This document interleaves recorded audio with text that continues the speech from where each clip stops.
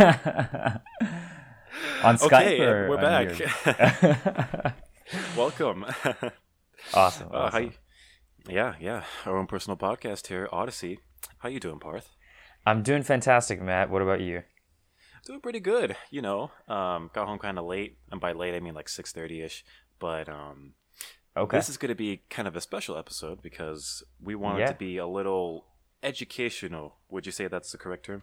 Yeah. So it's like a little bit of a deviation from your typical podcast that we've been doing. It's not going to be free flowy as it's still going to have that free flowy type of element, but it will be a little bit more educational. We're going to choose a specific topic and like sort of dissect it and educate the people on, the history of it and just discuss things about it and things like that. Yeah, I mean, we love to be analytics when it comes to certain topics, and we love to dive into details. So we're going to Yep. see how this goes. Yep. And we're going to talk about something that we really relate to be honest, in our daily lives. And I grew up with this particular topic. Would you care to say what we're going to talk about? Yeah. So it's freeways in LA, which is That's right. terrible. Terrible. Terrible, kind of a boring topic, but for people in LA, it's a day-to-day life thing, and everyone hates it. So it's a real thing. It would be hilarious if like people are in LA traffic listening to this podcast about LA traffic. It's kind of bad. I don't think people understand how bad it is Yeah. when they're from out of state. I mean, even when they're from out of Los Angeles, because it's so unique. Just the traffic system in general, and transportation is huge when it comes to LA. I mean, you drive every day. You experience the pain, the long drives, things like that. Oh my 'Cause God. You have a pretty nice car, right? And Oh yeah. you Thank can't really you. go that fast. Oh no. You have to have open road to like really experience the true power of the car, right? Which is not sure. so possible, especially during rush hour in LA. I know from personal experience that, so I used to drive from a city called Diamond Bar, which is in the outskirts of LA.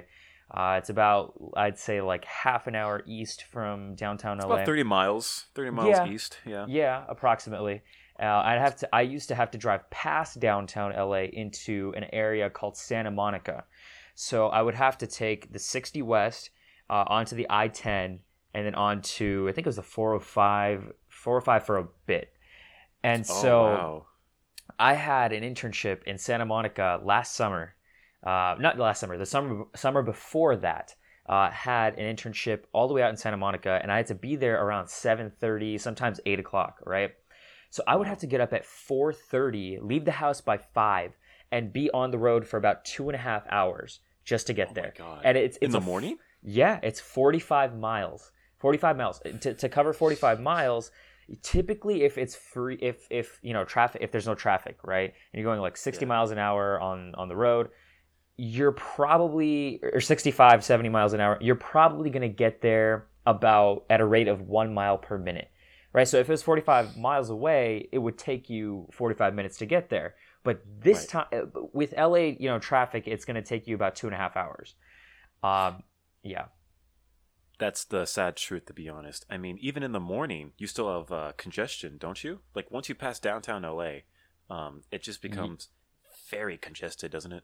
Oh, big time, big time. And I mean, it's congested even before, but it becomes even more congested after.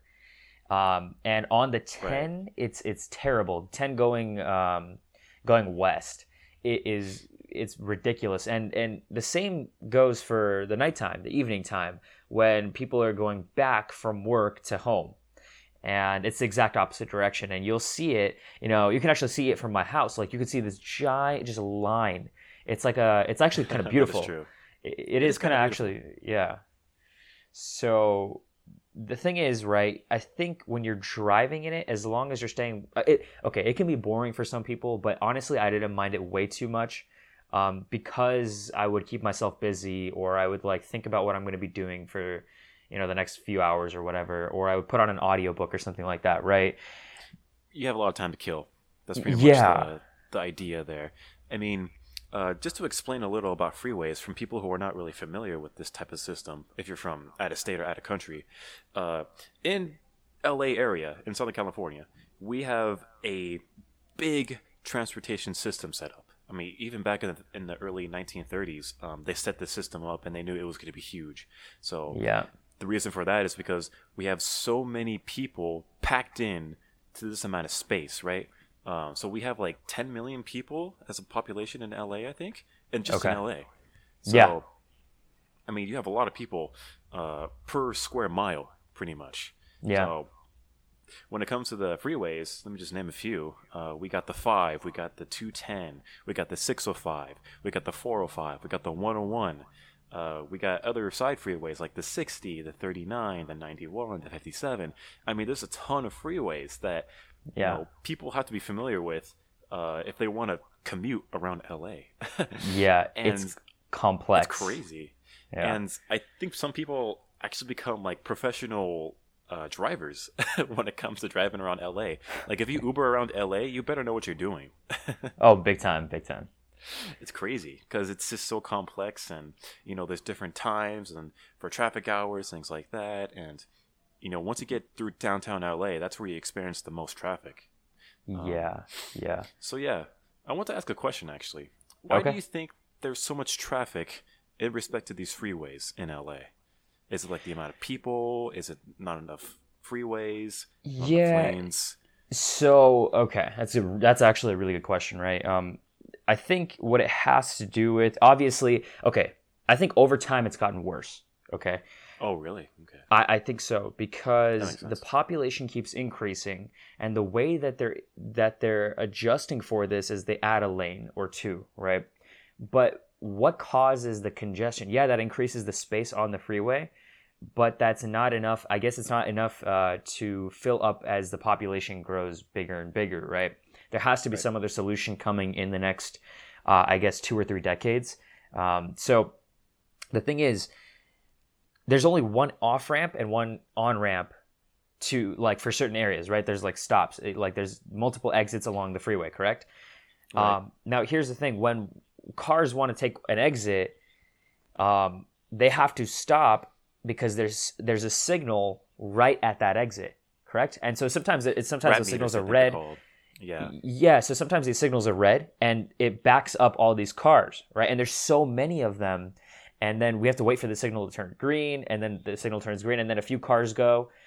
But the rate at which cars are entering the freeway is much, much bigger than the rate at which they're coming off.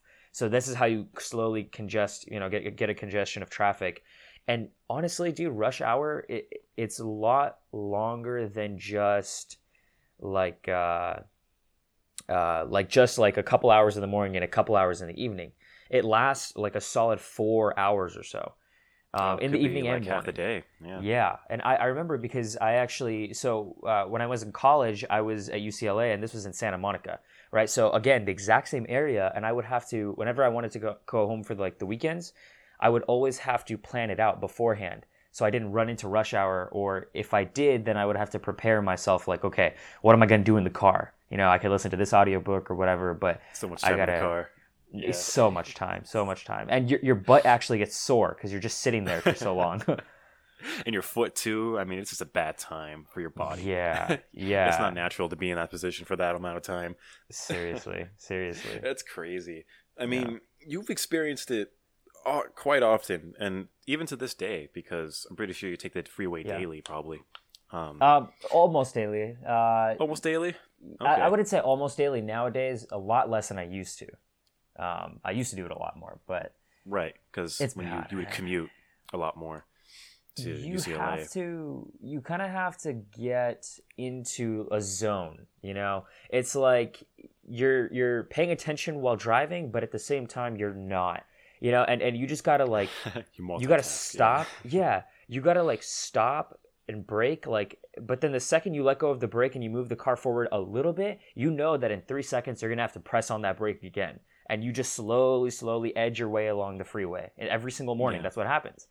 And there are some people. Sometimes you'll see the occasional driver who's in a rush, right? And it's scary because like you don't necessarily trust other drivers on the road. At least I don't. A lot of the time, so I LA, no take one trusts each precautions. other, yeah. So No, yeah, That's that's what it crazy. is. That's crazy to think about because when it comes to traffic in general, I think most of it's caused by just shitty drivers. Oh yeah, There's got to be, accidents. yeah, accidents, things like that. It's a sad thing to think about, but I honestly think that the freeways are not the problem when it comes to traffic. I mean, I'm pretty sure the 405 has enough lanes. I'm pretty sure the 5 has enough lanes. I'm just convinced that it's just the amount of people in LA in Okay. general and shitty drivers. And you always have those kind of drivers in LA. Right. What I mean by a shitty driver is someone who doesn't know where they're going, someone who is very eager and is pretty much I don't know, trigger happy when it comes to the gas pedal. Yeah. He disrupts traffic. He disrupts the flow. Yeah. So it's pretty obvious to see that traffic buildup can be caused by these individuals who pretty much, don't know how to drive. No, seriously. And these people are the ones that typically end up causing the accidents, and here's the thing too, right? Like when the traffic is super slow and you get into the rhythm and the zone, people tend to go on their phones because it's slow. The traffic is slow enough to be able to handle being on your phone, and it's illegal, right? Like That's illegal. you're supposed to get a ticket Yeah. for that, and people do it anyways. You see them all the time. Oh, yeah. Another thing and this is what will cause accidents, right? Yeah. One thing to note though, whenever I would always drive in traffic, in the mornings especially, sometimes I would pump up loud music just to get myself in a good mood when it's like super early morning, just to get myself in a good mood. And I see all these drivers, pretty much every single driver that drives by, they're just like dead. It's just they have this look of misery on their face, like they're going to their 9 to 5 job, which they absolutely despise, and I feel bad. I genuinely feel bad. Yeah, you kind of have to because, Yeah. no one likes that kind of routine, to be honest. Hmm. You got to get up in the morning, you got to go to a job that's across LA, you got to sit through the traffic, you're alone. I mean, it's a bad Monday morning Right. for most Right. people. And I'm Right. pretty sure you hated it when you drove back to UCLA when you came back home for the weekend. So, Oh yeah. All the time. I would have to find a way to keep it's- myself busy. yeah, and I think what you did was you listened to a lot of podcasts. Was that it? To keep Yeah. you occupied? So podcasts, but more so audiobooks. Okay. There's an app called Audible, and I think Amazon owns it now, and I have a subscription to that. So they give you one free book a month, and it's like $15 a month. And with the subscription, they give you lowered prices on books and of one book a month for free. So, and at the time, if I'm just going to be driving back and forth every like weekend, I would typically take the audiobook out, and each one is, I mean, it depends, right, how big the book is, but they would be between like 5 and 10 hours, so I would be able to finish a book. Okay. Yeah. I mean, that's one way to do it to keep yourself occupied. Plus, you're learning a lot. So Exactly. that's productive. You at least feel productive in that time span. Yeah. Um, Yeah. Instead of like listening to music or maybe a radio show. Yeah. And come to think of it, I grew up pretty much on radio shows, to be honest. I remember Did you? because, yeah, I remember a lot of them growing up because I went to a school along the 60, a high school. It was a private Okay. school. So I would have to travel from La Mirada to Rosemead through the 60. So Uh-huh. that's kind of a drive. I remember in the morning, every morning, my dad and I we used to listen to just radio shows. Yeah. Gareth 101, 100.3 The Sound, Right. 95.5, KCLA Rock, things like that. And that pretty much made the morning less sufferable because they would entertain you, and they're just like they're in the car with you and making sure that you're having a good time. Remember that you stay sane. they stay sane, right? Yeah, they're Yeah. funny. They have really good personalities. They interact. They have these Yeah. cute little games. Right. It kind of makes your morning. I remember that. And I Yeah. remember my dad and I we used to always play the games. Like, if you're the 11th caller, you win $1,000. And it's like, oh, we gotta do that. We used to call like every morning, and then one time we got like the 10th spot, and we're like, oh, we're so close. Oh my god. So that was a fun time, yeah. And that kind of is a good memory. And I'm pretty sure a lot of people do that in LA. Like, they love listening to the radio. That's probably a unique thing in LA today. Definitely. Is that where you got your radio voice? My radio voice? Yeah. I slowly absorbed their personalities, and I combined it all. So I'll become the next big thing when it comes to radio. Unconsciously to be honest, adapted it. Yeah, I probably had some sort of effect on me, to be honest. Because, we didn't really talk that much, my dad and I, in the morning, because we were tired, Right. And we just want to listen to the radio, music, things like that. And these personalities, they kind of grew on you. Oh, yeah. On the radio. And when it comes to, driving in my area, I'm very familiar with close to Orange County, Anaheim area. So, very familiar with the 60. I'm very familiar with the 57, the 5, some of the 605. I never take the 405. I took it like once, maybe. But I'm very familiar with this little region right here. And they kind of have it blocked off here, so it's perfect. Right. Yeah. I mean, Beach Boulevard, very familiar with that. I used to drive down that all the time. I think you told me that, actually, yeah. Yeah, so Beach Boulevard is a special type of highway. It's not a freeway. It's like a regular, like, main highway. So there's not like there's traffic stoplights, and there's like residential areas you drive through. There's businesses you drive through, and yet it's still a highway. I think they categorize it as a highway, to be honest. So there's Beach Boulevard and there's Pacific Coast Highway. They kind of they call it those names. Yeah, but it's not a legit interstate, right? So an interstate is considered like a legit freeway with no traffic stops, and it's just like 60 miles per hour, 55 or above. Right. But yeah, speed limits don't exist on the freeway, do they?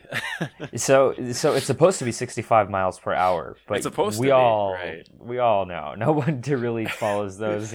We'll admit it, to be honest. The real speed limit is about 75 miles, in my opinion. That's the typical speed everyone goes. Right? Exactly. Some people go 80. Some people go 90. It's pretty crazy. I see people go 90 once you get out of LA on the 5. Yeah. That's only possible at night. When rush hour is like dead. Yeah. So it's funny because I found out today that before freeways, it was actually powered, this whole because LA is a large city, right? And in order to connect the city together, they had to have some form of transportation. And so before freeways, it was actually powered by red cars, which started in 1894 by two. That. Yeah. So they were like two men. Then, but... Yeah, definitely. Obviously not. Imagine. Turns out you're like 120. I remember back in my day. Yeah, seriously. Trolleys. So it was started by just two brothers-in-law or brother-in-laws, and they began this. It was actually privately owned for LA, this mass transportation system, and it was a public transportation thing, right? And they're like little trams that'll take you around. And then there was this company or this group called NCL. They bought out Pacific Railway of Los Angeles, which is the red cars. Like, that was the company, and they began to discontinue the red car system because they had some other, I guess, plan in mind or something like that. And then the Justice Department came after them and they sued them, and all the shareholders had to bail out of NCL. And before the case could go to trial, essentially they all left. But by then it was kind of late because they had already discontinued all the red cars, and that was pretty much what doomed the red car system. And then after that, they had to sort of adapt, and the population just kept growing, especially in the 20s. They call it the Roaring 20s. So people stopped using red cars anyways. The private car started to become more and more popular, and it was more alluring, just for various reasons like privacy and more control over exactly where you're going. But the problem was that the LA streets were not really built or equipped for that. It wasn't like ready for these, like a massive onslaught of just cars. And so, collision rates actually ended up like skyrocketing, and the more and more cars got on, the more and more the collision rates, went up and up and up. And so as a result, traffic would be backed up even more. And then that would take, even more hours. And so, then around 1937, there was something called the Automobile Club of Southern California. AAA, something like that. I'm pretty sure it was AAA. Yeah. They came up with a solution in this like little manual that they came out with.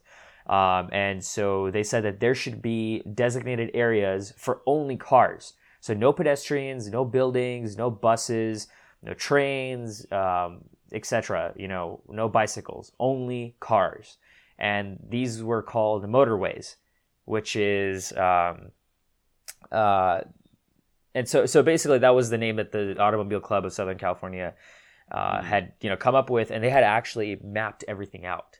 And this map was shown in this little manual. They released it in like 1937, but it took a while. And then at the time, LA had already been experimenting with construction of the freeways. So they had just finished building something called Ramona Boulevard. I don't know if you're familiar with Ramona Boulevard. Slightly, I maybe heard it once or twice. I think it's I think near the 10, if I'm not correct.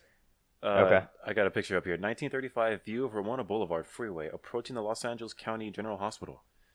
Right, oh, wow. Exactly.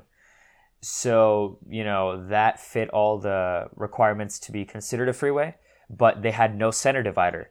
And so there were like tons of injuries in the first, few months and everything like that.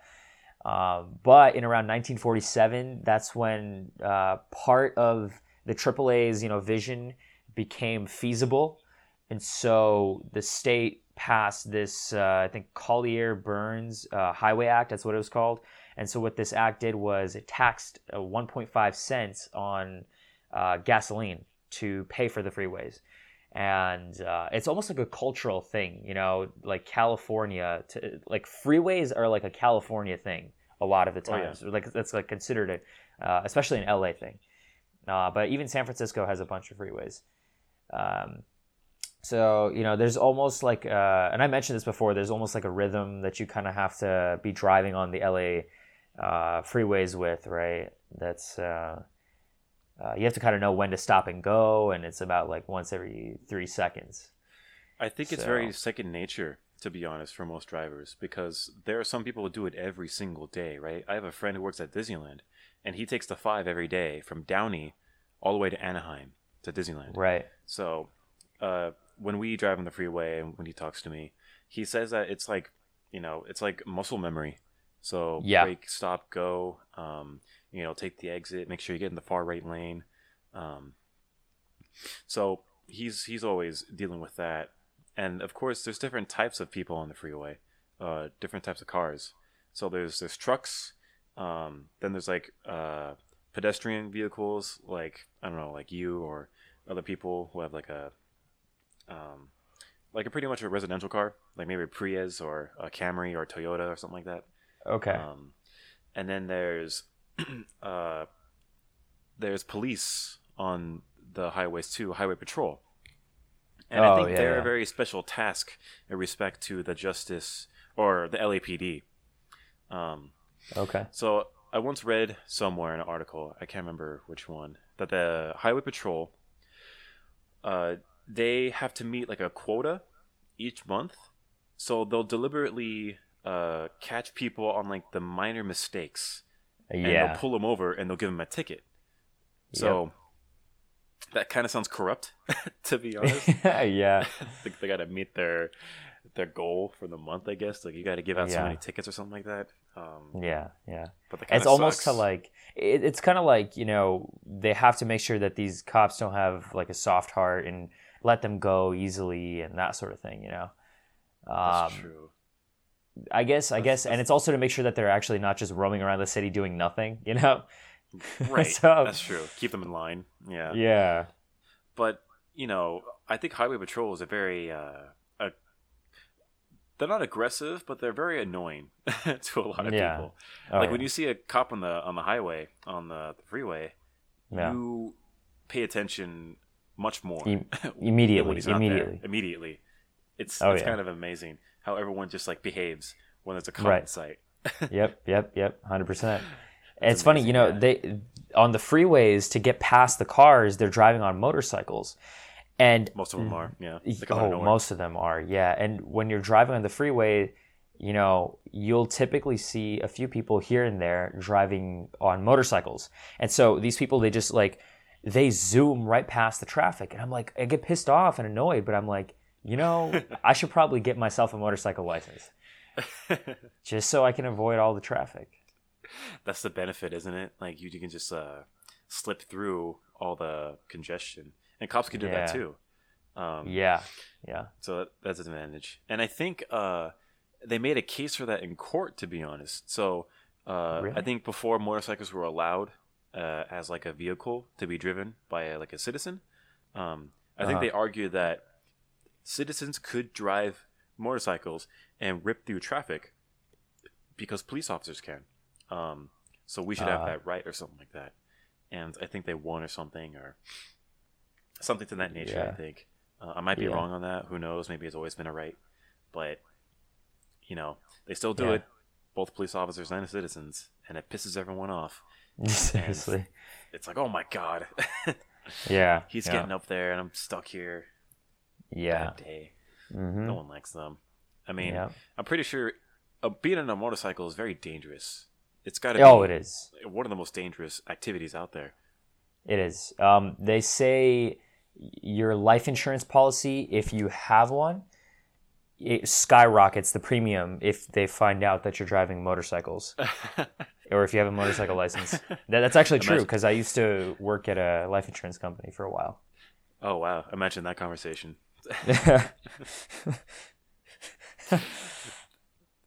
That'd be crazy to hear about. I mean, that does make sense, to be honest. And I'm pretty sure do they have car insurance? Do motorcycles have car insurance? Some type of motorcycle insurance? To be quite honest, I'm not sure. I mean, they should, right? It's required by the state to have insurance, when you drive any vehicle. Right, exactly. So I wouldn't assume it's too different for a motorcycle, because motorcycles can also get trashed. I mean, they're not as expensive though, so maybe it's not required. Who knows? They're not expensive. What's the usual cost of a motorcycle actually? To be honest, I'm not sure, but it's somewhere around 2,000, maybe 3,000. Okay. 4,000 or 5,000. I mean, depends, right? Yeah. They're saying here that it's between 5,000 and 10,000. Okay. But if you're over 25 and have a spotless driving record, you can get a pretty decent rate on insurance, possibly under $500 a year. Okay. So they do pay insurance somewhat. Right. But I mean, to be able to do that, you've got to be a good driver. Oh yeah. You've got to have some skills. You got to be careful also. Yeah, because you can easily bump into someone and piss them off. Yeah, not only that, if you bump into someone, you can get knocked off that motorcycle, and if your head hits the concrete or something, you're done for. Oh, you're done for. I mean, you're much more of a vulnerable person on the road. Exactly. You have less mass, so if someone hits you with a car, you're done. Yep. That is scary. Yeah. I would not drive a motorcycle, to be honest. Even to I wouldn't drive it. Oh man, how many people do you think actually get motorcycle licenses just because they want to look like a badass? Become the next Terminator. I'm pretty sure like 45% of them do. Oh my god, they have like a shotgun in their hand, leather Glasses jackets, always are on. sunglasses, ripped jeans, leather jacket. Spiked hair, Yeah. buff muscles. Uh, That's the dream, I'll isn't be it? back. I mean, Man. I'm pretty sure most guys go through that phase, to be honest, where it's like, I gotta get a motorcycle. I gotta join a biker gang. Right. Oh, speaking of Dude. biker gangs, those guys Yeah, are go ahead. annoying on the freeway, Dude, aren't they? they're scary. They're scary. Some of They're them are scary. like they're all wearing like some of them are like these old dudes with like big beards, and they're wearing these like bandanas and everything like that. It's like I know, they're- right? the tank tops with like leather jackets and stuff like that. I know. And they always have the loud motorcycles. It's never like the quiet ones. Yeah. It's not one of those ones where you have to like kind of bend over. It's like the ones with like super tall handles. I know, You know what I like mean? over the shoulders. Yeah. Like, well, how could you drive like that? Yeah, seriously. I always see them with like a girl on the back, or it's usually older people, to be honest. Yeah. Maybe they that want to are feel in those young. kind of gangs. But Yeah. it is kind of a hazard, to be honest, because they're very loud, and I'm pretty sure that they can cause more of a. Would they cause more of an accident? I'm actually not sure. Maybe they're more safe actually, since they're in a group, because they travel in unison.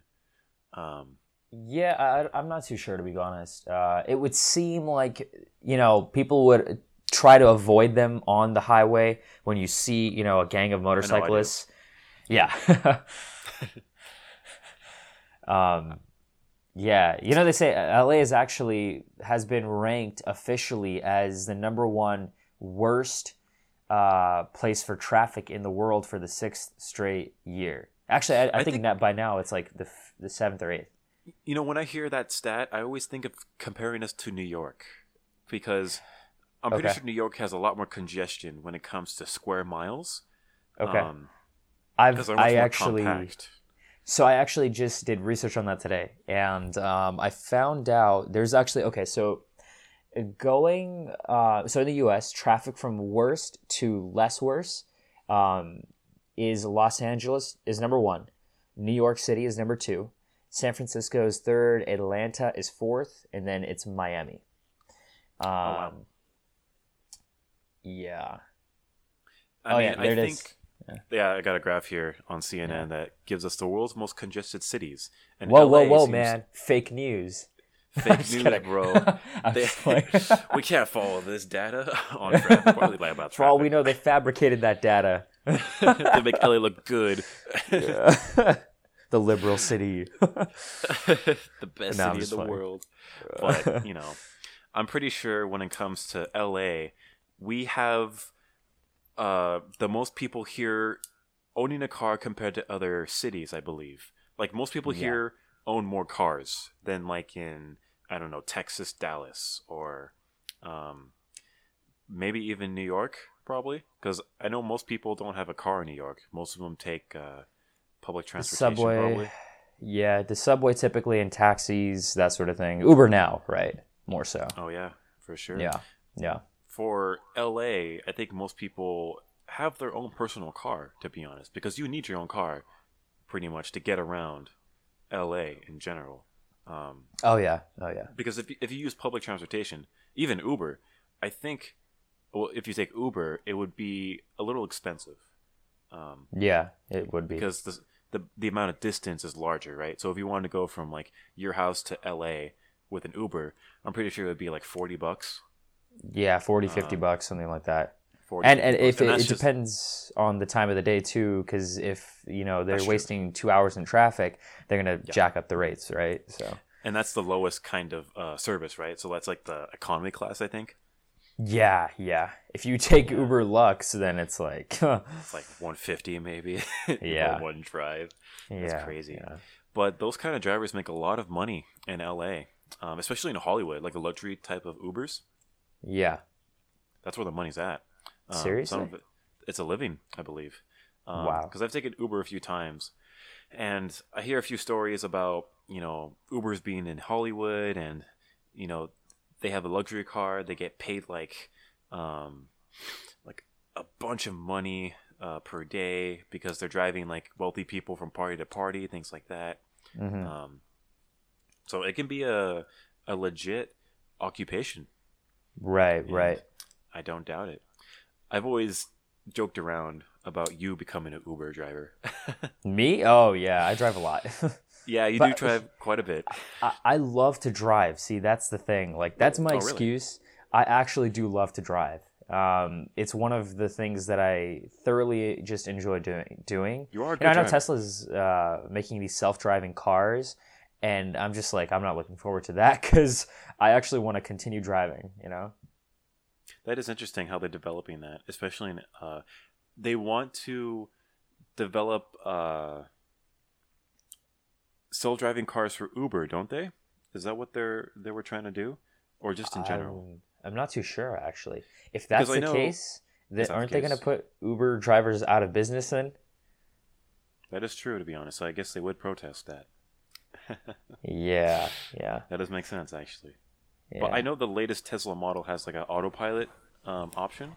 Like if Okay. you're going on a certain road and it's somewhat empty, you can put it on Okay. an autopilot, and that will essentially give you an AI to control your car for you.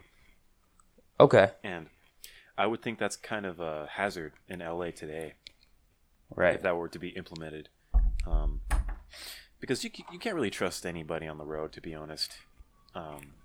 So the problem with driving is I think anybody can drive, but I don't think anybody can drive with other people. Okay. It's always watching out for other drivers on the road, because there's always Yeah. going to be someone who doesn't know what they're doing or who's too eager, and an accident can happen really quick if someone's distracted or not paying attention. And I think most accidents happen at intersections with a stoplight, because Okay.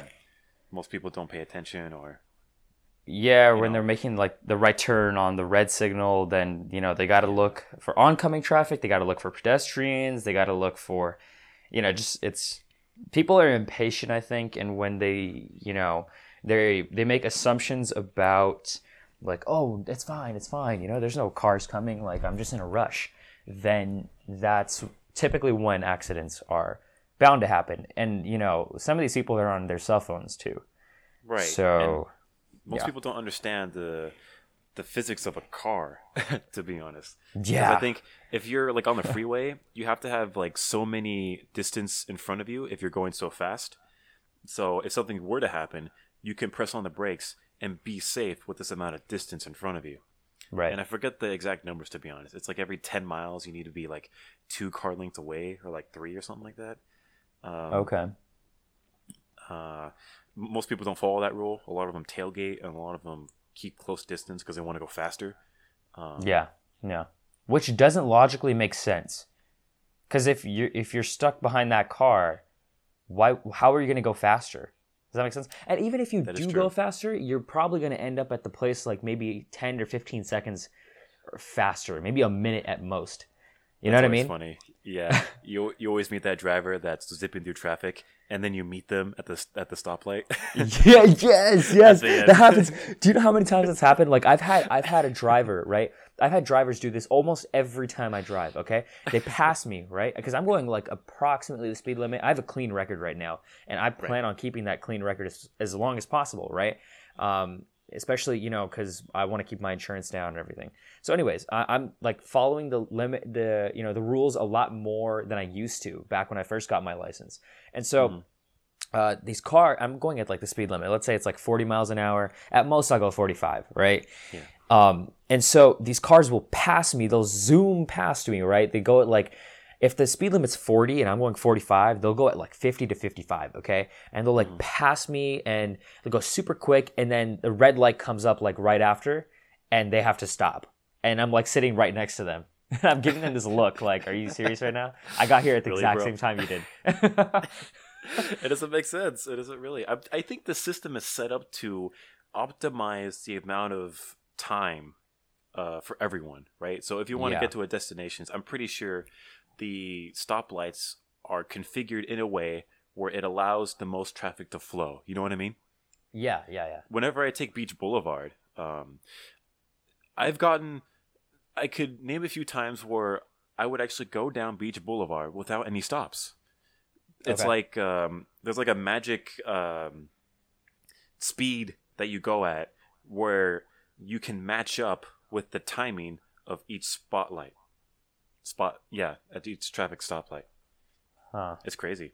So I'm pretty sure there's some algorithm behind the traffic system and the lights Yeah, that allow probably. that kind of optimization for Yeah. travel.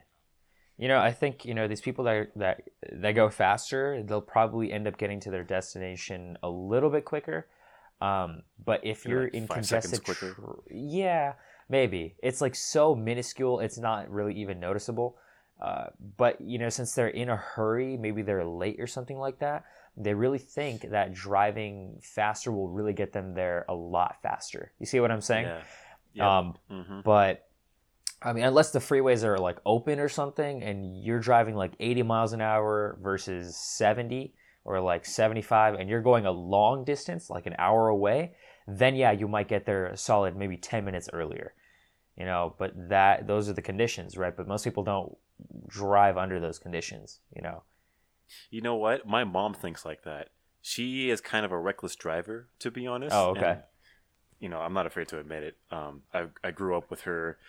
A ton of experiences of fast travel, days where she would just go super fast because we got to go somewhere quickly or we're going to be late. Or I remember one time we went to go visit my grandma and she was like driving really fast. And Right. she would amazingly cut the driving time nearly in half. Whoa, really? Yeah, I don't know what's about it, but I guess she's just that kind of driver, to be honest. Okay. Or maybe she gets So- really lucky. Like maybe she gets all the green Right. lights, or she doesn't get that many people on the road when she's Right, driving. right. Yeah. But yeah, we joke about that in my family, where that she's like a very fast driver, or she's like a very determined driver. It's kind of funny. Yeah, definitely. My dad, anytime I'm driving and like let's say I'm driving, he's sitting in the passenger seat, he will always tell me, dude, go take that other route. Like, why are you driving like that? Like, why are you driving down this route? Like, you could be taking this way, you could be taking that way. I'm like, can I just drive, please? My Like, dad does it. it's I not think every like dad does it. it's like, how much faster is it gonna be? Like, you'll get there maybe 5 seconds faster. It's not like anything substantial or something to waste mental energy over. My dad does that whenever we take an Uber. Yeah. When we get back into LA, he always pretty much is a second driver. Oh, really? Yeah, he's like, you should do this, you should do that, and the Uber driver's helpless, so they have to follow. Yeah, they're not gonna like tell their customers no, Right. Otherwise they get a bad rating, right? Yeah, that's kind of funny, but I think that's kind of a thing with guys, isn't it? It's like, I know where I'm going. Like this is the best way. I know how to drive. Things like that. Yeah. Do you get like that at times? Like maybe when you're not driving and someone else is driving? I try not to. For the most part, if I recall correctly, I'm not like that even if I think it in my head, I'm like, oh, he could have gone this way. That would have been a little bit faster, but it's fine. I don't really care. I'm not gonna like sit there and waste mental energy on like how I would have gotten there faster, because I know what it feels like to be in the driver's seat and to get that criticism. And I'm just like, you know what? Why should I kill the vibes here? I'm just gonna spend that extra 5 seconds to have a better conversation with this person. You know what I mean? Yeah, I mean, totally. Why add more stress to the driver? That's not a good idea. Yeah. People So I'm do just it, though. usually I'm immersed in the conversation that the driver and I are having. I don't really even pay attention too much to what route they're taking or anything like that. I think we have that experience sometimes. Like I remember we're on the 60 and we were talking, And I think we missed our exit or something like that, and we had to get off like at Pomona or something like that. Oh, dude, that happens all the time. And anybody who drives with me knows. You know, yeah. We kind of just went down the freeway. And seriously, you know what happens because it's like second nature, muscle memory. Yeah. Yeah, people who drive with me know it's like I usually don't end up. I miss the freeway so much, or like the exit so much. Like Exits, yeah. Well, sometimes it's dangerous, right? Where it's like, oh, the exit's coming up too fast. I don't want to like gun it and pass 4 lanes to get into the exit lane. Yeah, it's kind of dangerous. Although I have done that too, you know. Everyone's but typically, yeah. Everyone has been that person. Yeah, it's kind of like a necessity, to be honest, and yeah. It's bound to happen every now and then because it's like, oh, I forgot this, or I was going faster than I thought. Yeah. I learned in a video today that the 405 and the 110 is said to be the worst going westbound into Santa Monica, and I was like, you know what? Those are the freeways, or the I-10, I think it was, and those are the exact freeways that I would take when I was going to the internship or back to UCLA. And the same drivers would come back at night and make it the exact same way. Oh my gosh, so round trip. Jeez. Seriously. Now, the thing is, like, how many alternatives do they really have? Right? You can take trains, you can take the bus, you can ride a bike, although that's not feasible because you're not going to get there quick enough. What else? Like self-driving cars will be a thing of the future, right? Which we talked about Tesla's working on. So I guess that can make it easier if you can to like occupy your time in the car properly instead of having to focus on the road. Like you can actually do something in the car, right, to be productive or whatever. Get your day started early, be on your laptop, getting work done or whatever. And I mean, something to also consider is the environmental effects, right? Sometimes, like if you look That's over a huge thing. Yeah. LA, yeah. If you look over LA, especially during the summertime when there's no rain, it's very, like you can see the smog all around LA, especially if you're at an elevated height. You'll see it. Just look into the distance, look towards downtown LA, and you will see so much smog covering the whole area. And that is a pollution, essentially, it's and I also learned this today that during World War II, officials thought that they basically suspected a Japanese chemical attack because of the smog. It was so strong that they thought, okay, these chemicals are like in the air. It could have been, for all we know, it could be like a Japanese chemical attack. But it wasn't until like 1975 that they were mandated to have what's called a catalytic converter, and that's what converts smog and the toxic chemicals that are emitted from a car into less harmful chemicals. And so that essentially drives down the pollution in our environment. If you go back into like the 70s and the 60s, you know how cars used to emit a lot more like smog and stuff like that? Oh yeah, big time. Yep.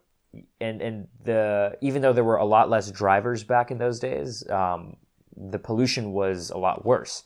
You can literally like smell it in the air, So, but nowadays it's less because the cars are actually becoming more fuel efficient, that sort of thing, right? Very true. That's a very good thing.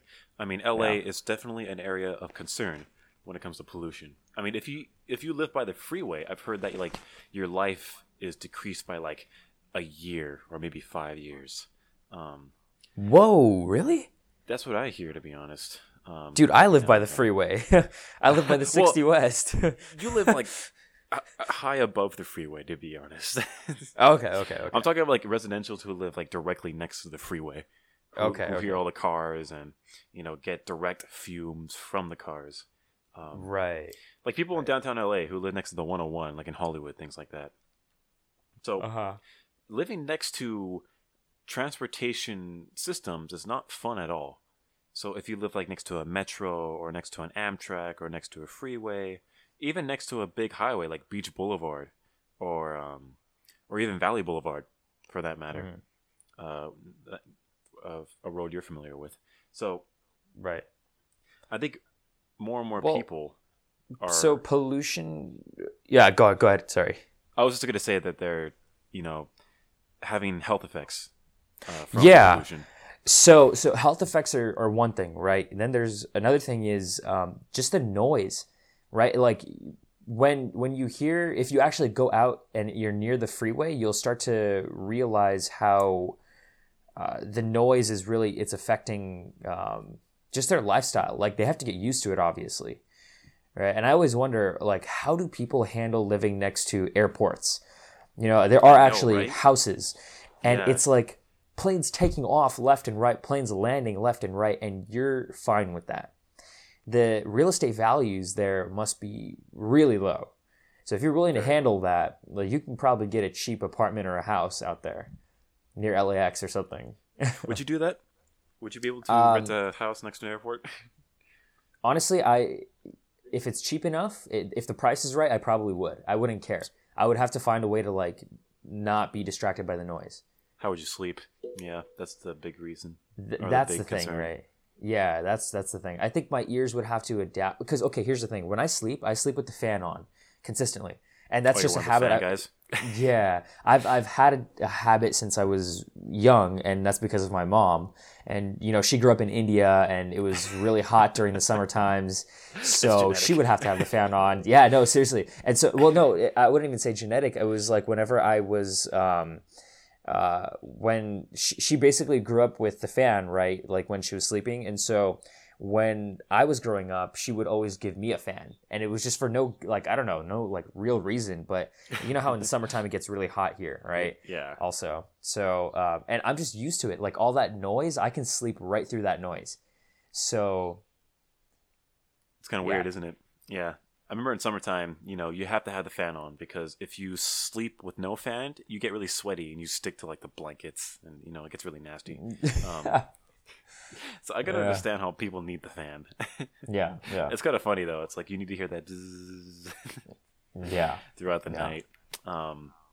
But yeah, I guess I can do that. I sleep with music on, to be honest. Really? The whole night? Yeah, the whole night. Yep, Wow. What kind of helps music? me sleep. Like soft jazz, something like that. Yeah. You really like soft jazz, huh? You know what I do? I'm not afraid to admit it. Yeah. No, I love soft jazz as well. I like the song actually. He's so Matt's the one who picked out the theme song for Odyssey, and actually I really liked it. Oh yeah, That's like true. that's your typical style. I can feel it, you know. Yeah, very chill, very mellow. Yeah. I like that kind of vibe where you sit at a diner, it's late at night, and you have like a cup of coffee. Yeah, what was that one painting you showed me? What was that called? Nighthawks, is that what it was called? Famous like 1940s painting. Yes, yeah. yes. Yeah, that's the one. You were like, when we were trying to set up this podcast, you were like, we should be like, that's like the vibe we're going for, right? Like just two we need dudes like this talking at night. Yeah. I mean, that's what we're doing now. Yeah. I mean, we might as well be in a diner. Might as well. We should create artificial like diner noises in the background. Artificial. I would love to eat right now while we're on the podcast. Oh, dude. Yeah. Yeah, our first podcast was like that. I loved it. Just sitting Yeah. down, eating something, having a few beers. Yeah. We can It's a definitely dream, do that bro. again. Oh yeah, big time when I come down. I'll come down Yeah. soon. Yeah. It's gonna be Definitely. great. We So we can drink and everything. I think we talked quite a bit about freeways. Do you have anything Yeah. else you want to add? Maybe here and there, a couple facts, stats. No, other than just, you know, if you do come to LA, be prepared for the traffic and the freeway. Be yeah. prepared if you're if you're coming here, then plan around, you know, your travel time, like through the city and everything around rush hour, so that you're not wasting time and money through Uber. Other than that, the pollution is terrible because of the smog, which I think will be cleaned up within It's years. not too bad. I mean, Yeah. it's definitely there, but it's definitely not bad. It's gotten enough better. It's gotten better. Like you Yeah. can walk outside and walk downtown LA, enjoy the view. Yeah. For advice of tourists who decide to come to LA, The traffic is bad, to be honest. You're going to be stuck in traffic hour, and especially if you're going through downtown LA. If you decide to go to Santa Monica, the traffic's bad too. Through Hollywood. Hollywood has a lot of narrow roads, so be prepared for that. And where else? If you go outside of LA toward Anaheim, it gets a little more smoother in respect to the freeway. A lot more open roads. But just keep in mind, though, a lot of people work here. So you're going to experience a lot of just working individuals like on the freeway, a lot of truckers. What else? Business people going to work here and there. Yeah. We have it all here. Just every occupation, you can name it. Pretty much. Good to know. Yeah. So, I mean, if there's nothing else we have to say on freeways, we were also thinking about talking about Alex Jones. And for people who don't know who this guy is, what is his occupation like? How would you describe Good question. who Alex Jones is? Official title, I would say. So he is it says news. Here, oh, it says there. Okay. Let's go with that first. Yeah. So it says here, Alexander Emmerich Jones is an American radio show host and conspiracy theorist. He hosts the Alex Jones Show from Austin, Texas, which airs on the Genesis Communications Network across the United States and online. And so this guy has 26 million views, I think, subscribers on his like channels and whatever. And he recently appeared on the Joe Rogan podcast after getting shadow banned from Twitter, from YouTube. All these big platforms took him down. And he just went on a rampage about free speech. And we watched this podcast, which was like 4 hours and 40 minutes, which I didn't even watch the full thing. Matt Is that his longest podcast? I wonder if that is. So I think in the middle of the podcast, Joe is saying that his longest one was actually around 6 hours. Oh, that's true. And right, yeah. He was trying to break the record. Jones was trying to break the record, but I guess they didn't. But that being said, this podcast was weird, dude. I had no idea how weird Alex Jones was. Like, some of his theories are like, they're crazy, man. It's like the interdimensional space elves and the ambassador to the flat Earth movement and the human pig mutant hybrids. And I'm just sitting here like, oh my god, dude. We're all done, Joe. We're all screwed. Why don't you go, Joe? It's so crazy. Oh my god. The amount of energy this guy has is beyond what I imagined. It's crazy how loud he gets and how much of a rant he can just go off on. Yeah. Were you surprised on his like personality in general? So when he got shadow banned, I watched a video, about an hour to 2 hour video of him surrounded by a bunch of reporters, and they were just asking him questions, and I saw his energy there. And I was shocked. I was like, damn, this guy, he's hardcore. He hates the globalists, right? I don't know. That's like a group of people who want to globalize everything. You know, he's more of like a populist kind of person, right? And so, I don't know, just when I saw him first, I was like, oh, yeah, energy was the number one thing that stood out to me. I don't think I've ever seen someone who is as popular like lose it. He's like out of control. He's like everywhere, you know? It's crazy. It's like he's acting, but he's not. I genuinely believe he's just this kind of erratic individual who just, his mind works so differently than people like you and I. It's not even, he never slows down. It's almost as if he needs to keep the train moving. And he needs to get faster and faster. Like he hops from one topic to another in like a span of seconds. He'll cover like 5 things in like a second. It's crazy. And I think that's what really gets to most people, is that he's able to convey all of these controversial issues at such a rate where it gets people thinking.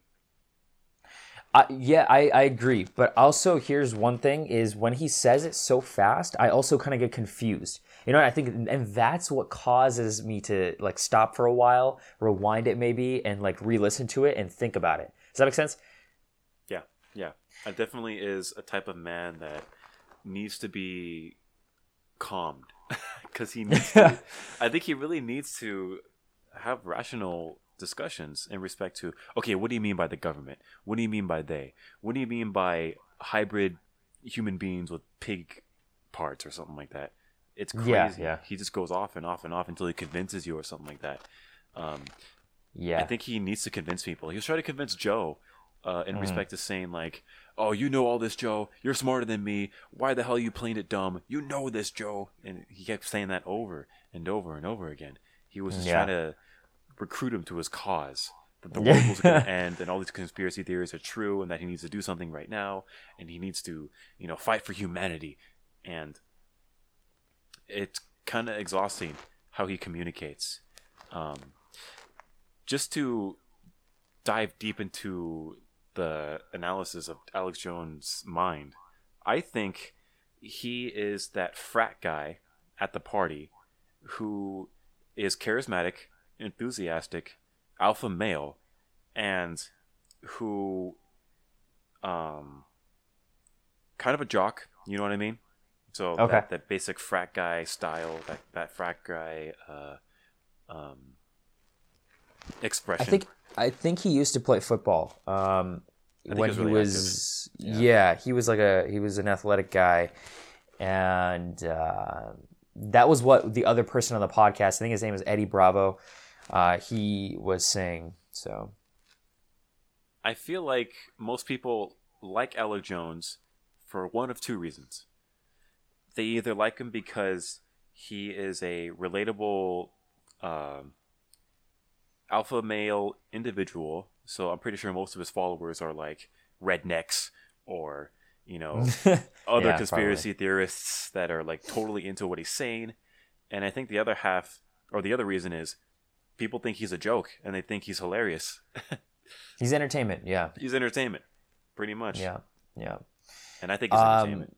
I think also another reason to add to that would be his just energy, right? I mean, I guess that can tie into like the charisma and like the relatability, right? The energy that he brings, I think that's a huge factor as to why people would even listen to him. Because if you look at the average person, right, when they're trying to convey their ideas, they're not as like you don't see the energy. You don't see that type of energy, right? Like where he's almost out of control. There was one point in the podcast where he was screaming. He He was like explodes. yelling. Yeah. He exploded. He was like he got up out of his chair and wasn't he like jumping up and down or something? Or like he was like waving his hand or something. He was waving his hands up and down. Yeah. He was just Yeah. screaming at the top of his lungs. Because he's like, pay Yeah. attention to me. I'm talking. Yeah, yeah. He has that kind of style. Yeah, yeah. And you just I think you know what it is that either the reason and you know what's funny? Here's the thing, okay? I want to believe some of the things that he says, okay? And I think Okay. I do believe some of the things, okay? Because they're actually verifiable, right? Not everything I believe, but it seems like he is actually an intelligent person. If you went back to Infowars or anything like that, it seems like he's actually done research and he seems like an actually intelligent person when you ask him things about like history. And he was saying things about like Winston Churchill was like half English or sorry, half American. And just all these little facts and like little details about the people in power during World War II that nobody really talks about, and just all this information, which I think part of it is entertainment. Okay, I think maybe he does exaggerate a little bit of this stuff, maybe, and it's because he gets attention for it, right? Because he's got 26 million subscribers and stuff. Now, a bunch of people like his content, correct? Correct. Like even the podcast, like a bunch of people liked it. Everyone, people in the comment section were saying, "Oh, get the popcorn! Like this is gonna be gold." Now, Yeah. I think, part of it is entertainment, but I think there's also some truth to what he's saying. maybe not about like, magicians and how like, wizards and all this kind of stuff that he was saying, maybe not that stuff, but I can believe like some of the conspiracy theories that are potential possibilities, right? Like they say that Germany had they were much more advanced technologically than we actually even knew. But they couldn't get it off the ground because of whatever other reasons, and we kept bombing their facilities so that their technology just wouldn't take off the ground, essentially. But they had a bunch of ideas, and they were actually more advanced technologically, a lot more, and because they were thought to be higher IQ individuals as well, and that sort of thing. But he was just saying some stuff. Yeah, so, he was just he was saying things left and right without context. He was stating all these statements. He was acting as if they were fact, as if that is the truth and that you need to believe it. He's very much a convincer, and I feel like he tries very hard to get people on his side. Now, when he talks about stories like people taking drugs and communicating with aliens, and how the government is keeping babies and harvesting them for organs, a lot of these topics are kind of disturbing. And they're very much controversial. So I think that's his style. It's how he thinks. Because he even talks about his upbringing, where he's like, I've dealt with conspiracies all my life, and my dad was part of this, special group that he couldn't talk about, and it was super top secret, and the government's hiding a lot of things, and I feel like would you say he was paranoid? To a certain degree, yeah. I think it's paranoid. Again, like I want to go in with an open mind and just hear what he has to say. But I do think to a certain degree he might be a little bit paranoid. Now, knowing the stuff that we know, right? Like we've read, books like the 48 Laws of Power, things like, Machiavellian things that are not too far off from reality. And you can see how some of the stuff that he says can actually be true, right? Like it is possible that the government is, wants to, I guess, do this whole population control thing where they're like, there's not enough resources to go around on the planet or something, and the only logical solution is to take out some human beings through some like plot, right? But they can't obviously announce that because it goes against almost all morality, right? But they have no choice, let's say. Or they were, I guess they spread syphilis in like the American scientists were like testing in with syphilis, I think it was, in Guatemala. So all these, a couple generations ago, they were injecting people with syphilis and whatnot, and without them even realizing it. I don't know how, I forgot what he was saying, but I would not be surprised if things like that were real, because I would be surprised a little bit, but what I'm trying to say is that they are possible, right? How they're whether they're verifiable or they're true, who knows? That's something I think you would actually have to do research on. And it's funny because Joe also said at one point during the podcast at around like the 3-hour mark, because I just watched it a while ago. He said, part of the reason I like bringing Alex Jones on is because I want people to see this Alex Jones, the one that is a funny guy, the one that says things that actually turn out to be true at times. And so Joe, he was essentially saying, dude, like I see where you're coming from. I understand that, your frustration because a lot of people may not believe you, and some of the things that you were saying actually are real, and it was a good thing that Jamie was there, right, to verify all of this information, or at least a lot of it, regarding, like, for example, when they were talking about, like, the Mayans and the Aztecs, they were saying things like the Mayans... Yeah, the sacrifices, how... Like the Mayans smoked penis blood, which I don't know what the hell that was all about. But that was a random topic to talk, yeah. It was so weird. And so, they would like...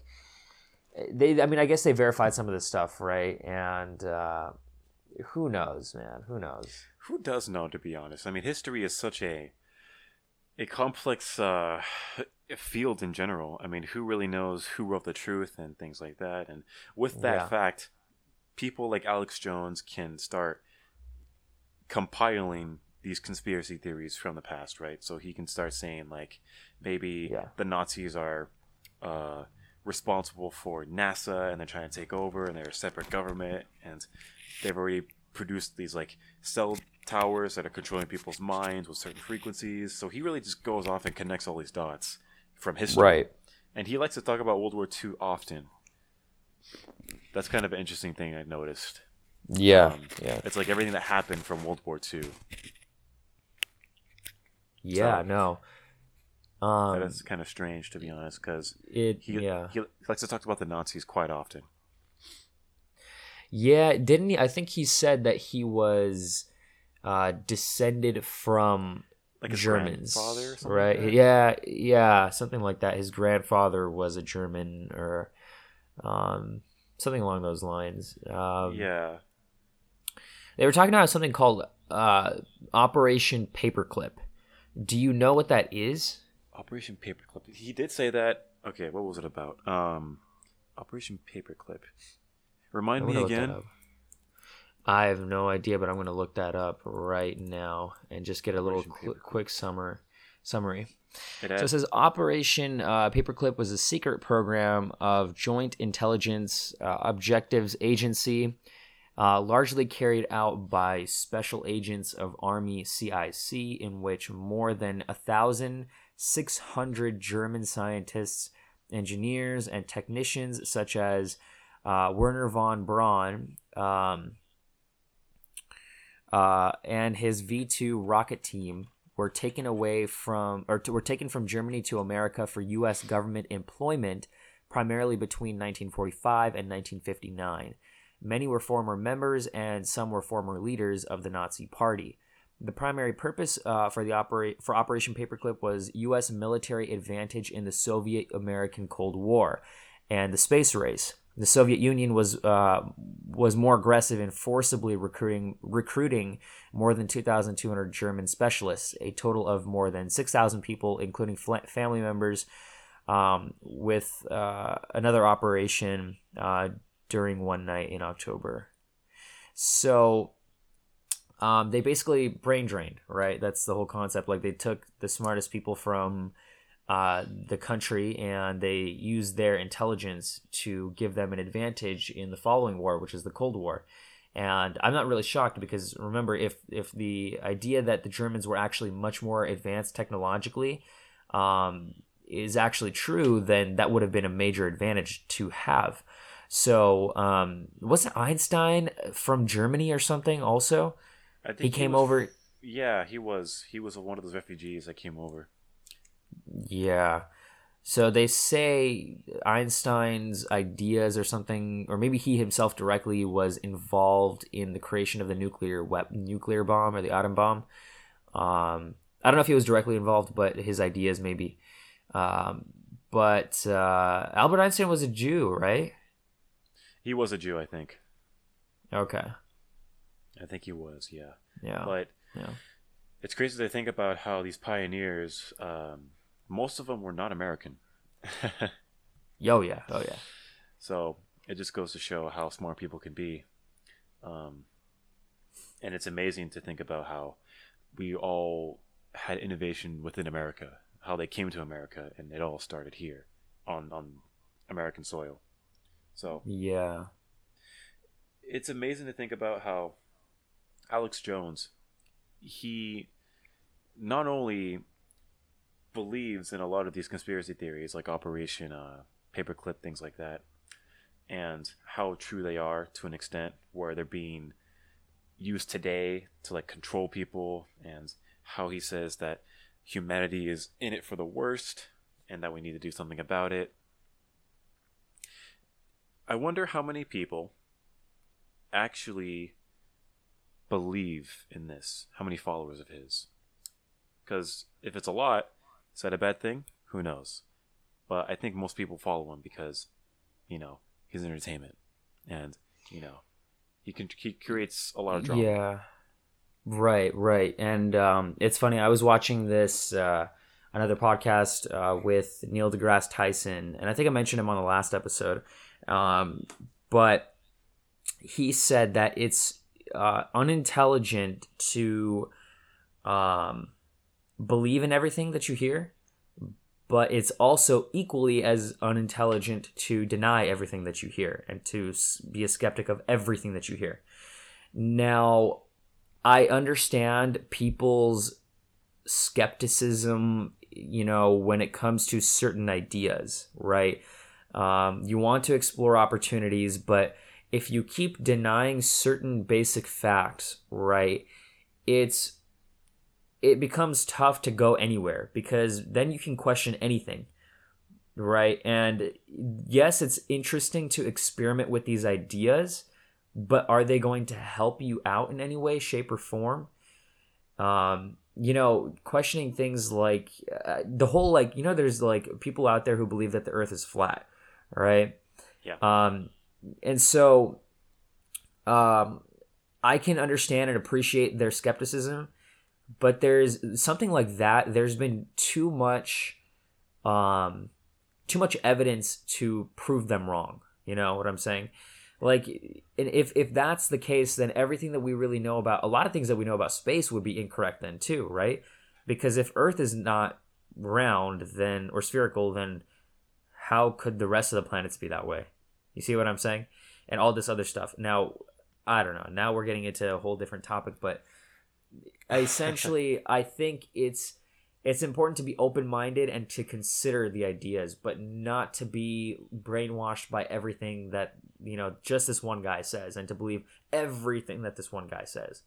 Do you think Alex Jones, he's easily brainwashed because he's just a dumb guy? Like he has just a low IQ that he'll just believe in anything because he's so paranoid? So I don't believe he's low IQ only because he seems intelligent enough to... He seems more intelligent than the average person.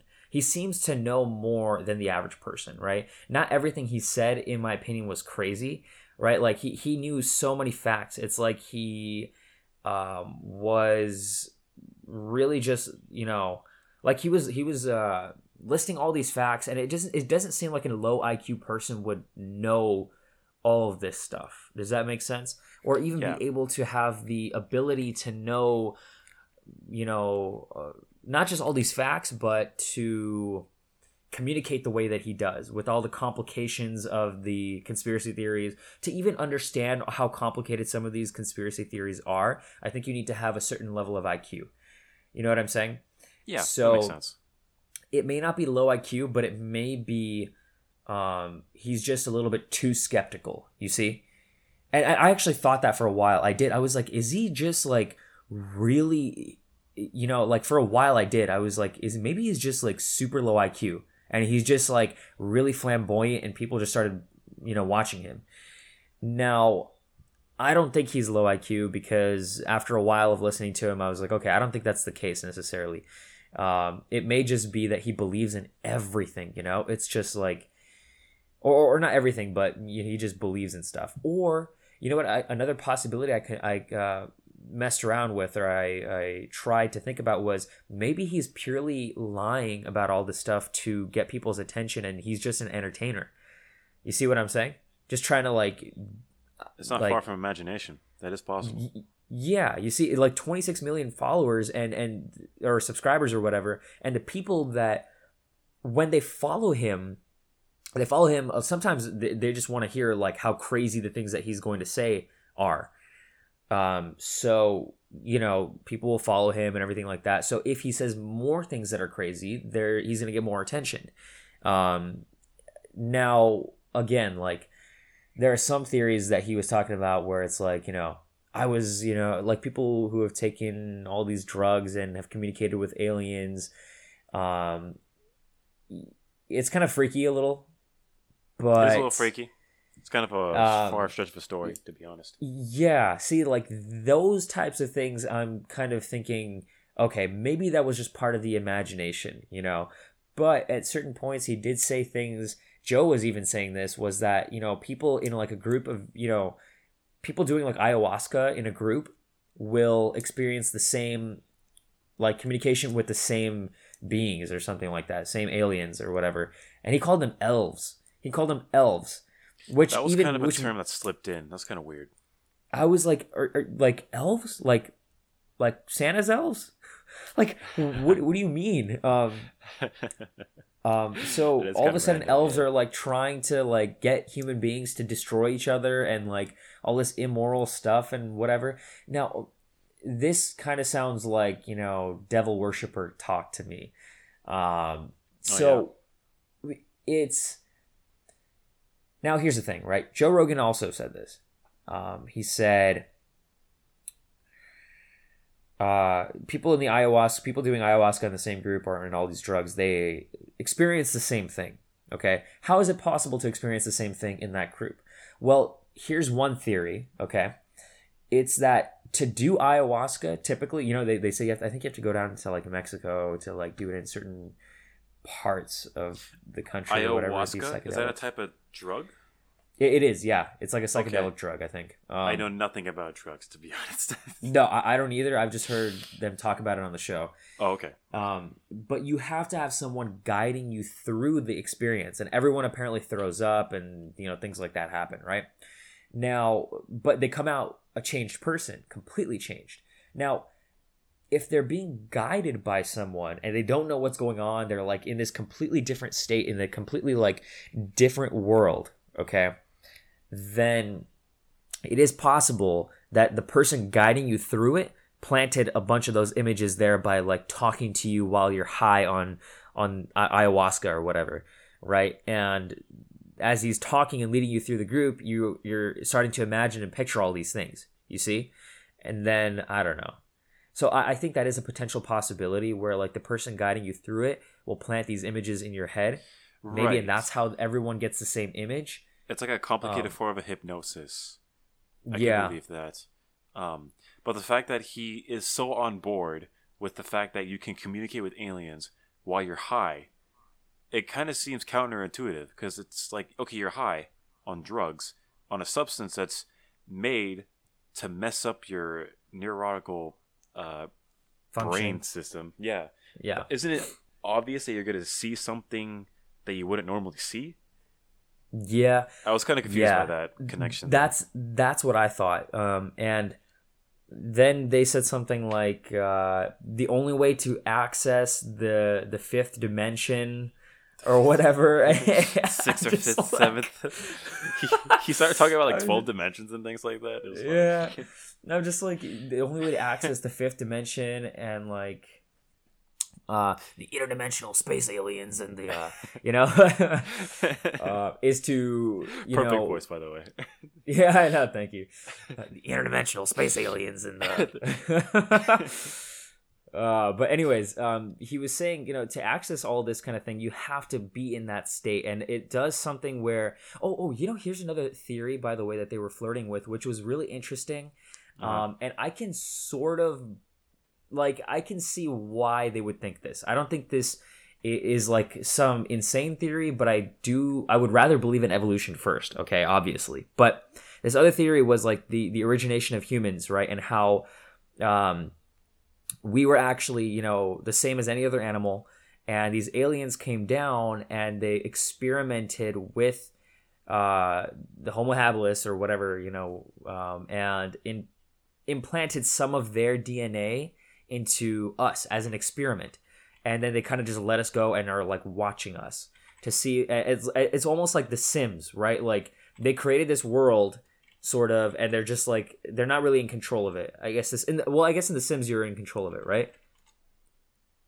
Yeah, that kind of makes sense. But to be honest, there's so many different theories out there for the reasons for life and how it's being run, right? Because I know Elon Musk has his own theory where we're a simulation, and that we're just like in a computer, and we're not really real. And then Alex Jones is saying that we're an experiment for interdimensional aliens who are testing our functions and how we evolve. And then there's other theories like evolution, where we started as organisms and we developed into this being. And then there's another theory. That one from seems religion. the most rational to me. It does. That one seems the most rational to me. I think most people are on board with that. Yeah, but I mean, but you can't tell that to a religious person, right? Because that's like what they're obviously not gonna. They have their own belief, right? What do you think about religion, by the way? Just in general? Yeah, just in general. I think it's a very necessary type of hierarchy and order, to be honest. I think it was necessary for mankind throughout history because it gave a sense of hope, complex meaning, and respect to higher thinking. So I think religion is a very useful type of system. I don't think it's a very toxic system. I don't think it's a system that promotes like hate. At least most religions. Some religions do, but in the general concept, this belief in God is a very human thing, and it's a very complex. How do you say? It's a very complex idea that enables humans to do a lot of just important things. Okay. Yeah. Yeah. Got a long answer, but yeah. No. Yeah. I mean, we can get into religion in a different podcast. Yeah. So they were saying, Jones was saying something about the Bible and how the first, maybe it wasn't the first verse. It was a story in the Bible that talked about something, and man was created in God's image or something like that. Well, that was part of the conversation, but I think this was something different where the story relates and says something in a weird language, and people think like, okay, what he's describing here is aliens, okay? And that's normally thought, not just by Alex Jones, but by many other people, that this story could potentially be about aliens, right? And many people have thought this, apparently. And the way that they describe it, obviously they have no technological terms back in those days to be able to describe all of, this technology that the aliens may have come down with. So they have to say, this flying beast came down from the sky when it was actually a spaceship, right? But they didn't have words for that back then. So there was a particular story in the Bible where they described something, and it seemed like the image that they're painting is of aliens. And there is a lot of art out there. I think in the pyramids and even in caves in the Mayans, they have a lot of depiction of what is seen to be like flying saucers and these weird alien figures on the. Did you ever watch that show, Ancient Aliens? I've heard of it, but I never watched it, really. That's essentially what they talked about on that show, like Mayans and Egyptians, and how they were not able to. How is it possible with only manual labor, right? That the pyramids just were constructed, yeah. Yeah, each brick of the pyramid would weigh 2 tons. How can you have the strength and the manpower to be able to build something like that? That is true. And they're trying to figure it out. And then the Mayans also.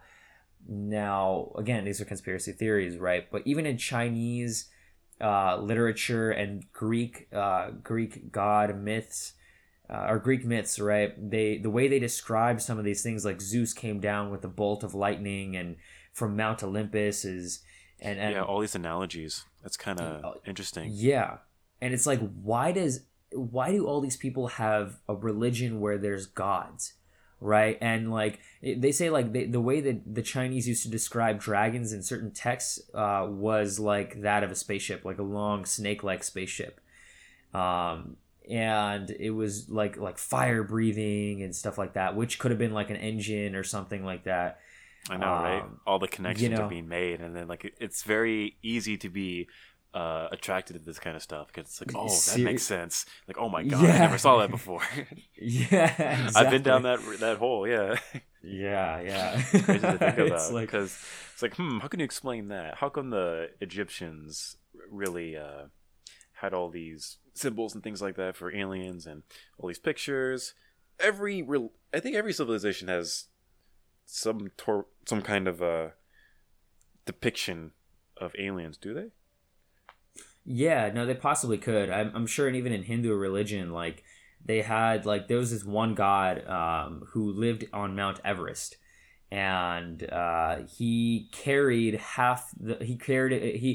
he was able to carry the crescent moon on his head and has like a snake wrapped around his neck and like all these like images, right? Essentially. Now, I don't know where they came up with these images or how, people have come up with this. People have That's said kinda that strange. religion Yeah. used to be a form of control, right? They would tell Oh, them, big time. God wants you to behave this way, and this is what God is going to tell you to do, and if you don't do it, well, guess what? You're going to hell. And if you do it, then you're going to go to heaven.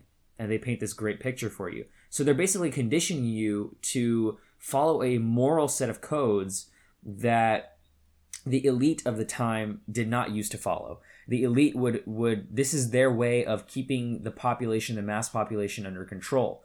And this is kind of like getting into like the realm of the 48 laws of power, right? Making like a Right. cult and like painting this picture of like a fantasy to people. Now, I'm not saying, that is 100% the case, but that is one theory out there, that religion is all religions are just completely fake. There's no one real religion. Everything is just rationality, evolution. The universe was just created out of the Big Bang. Like there is no other explanation. Or there may be a different higher being, but it's none of these gods or none of this like bullshit that all these religions come up with.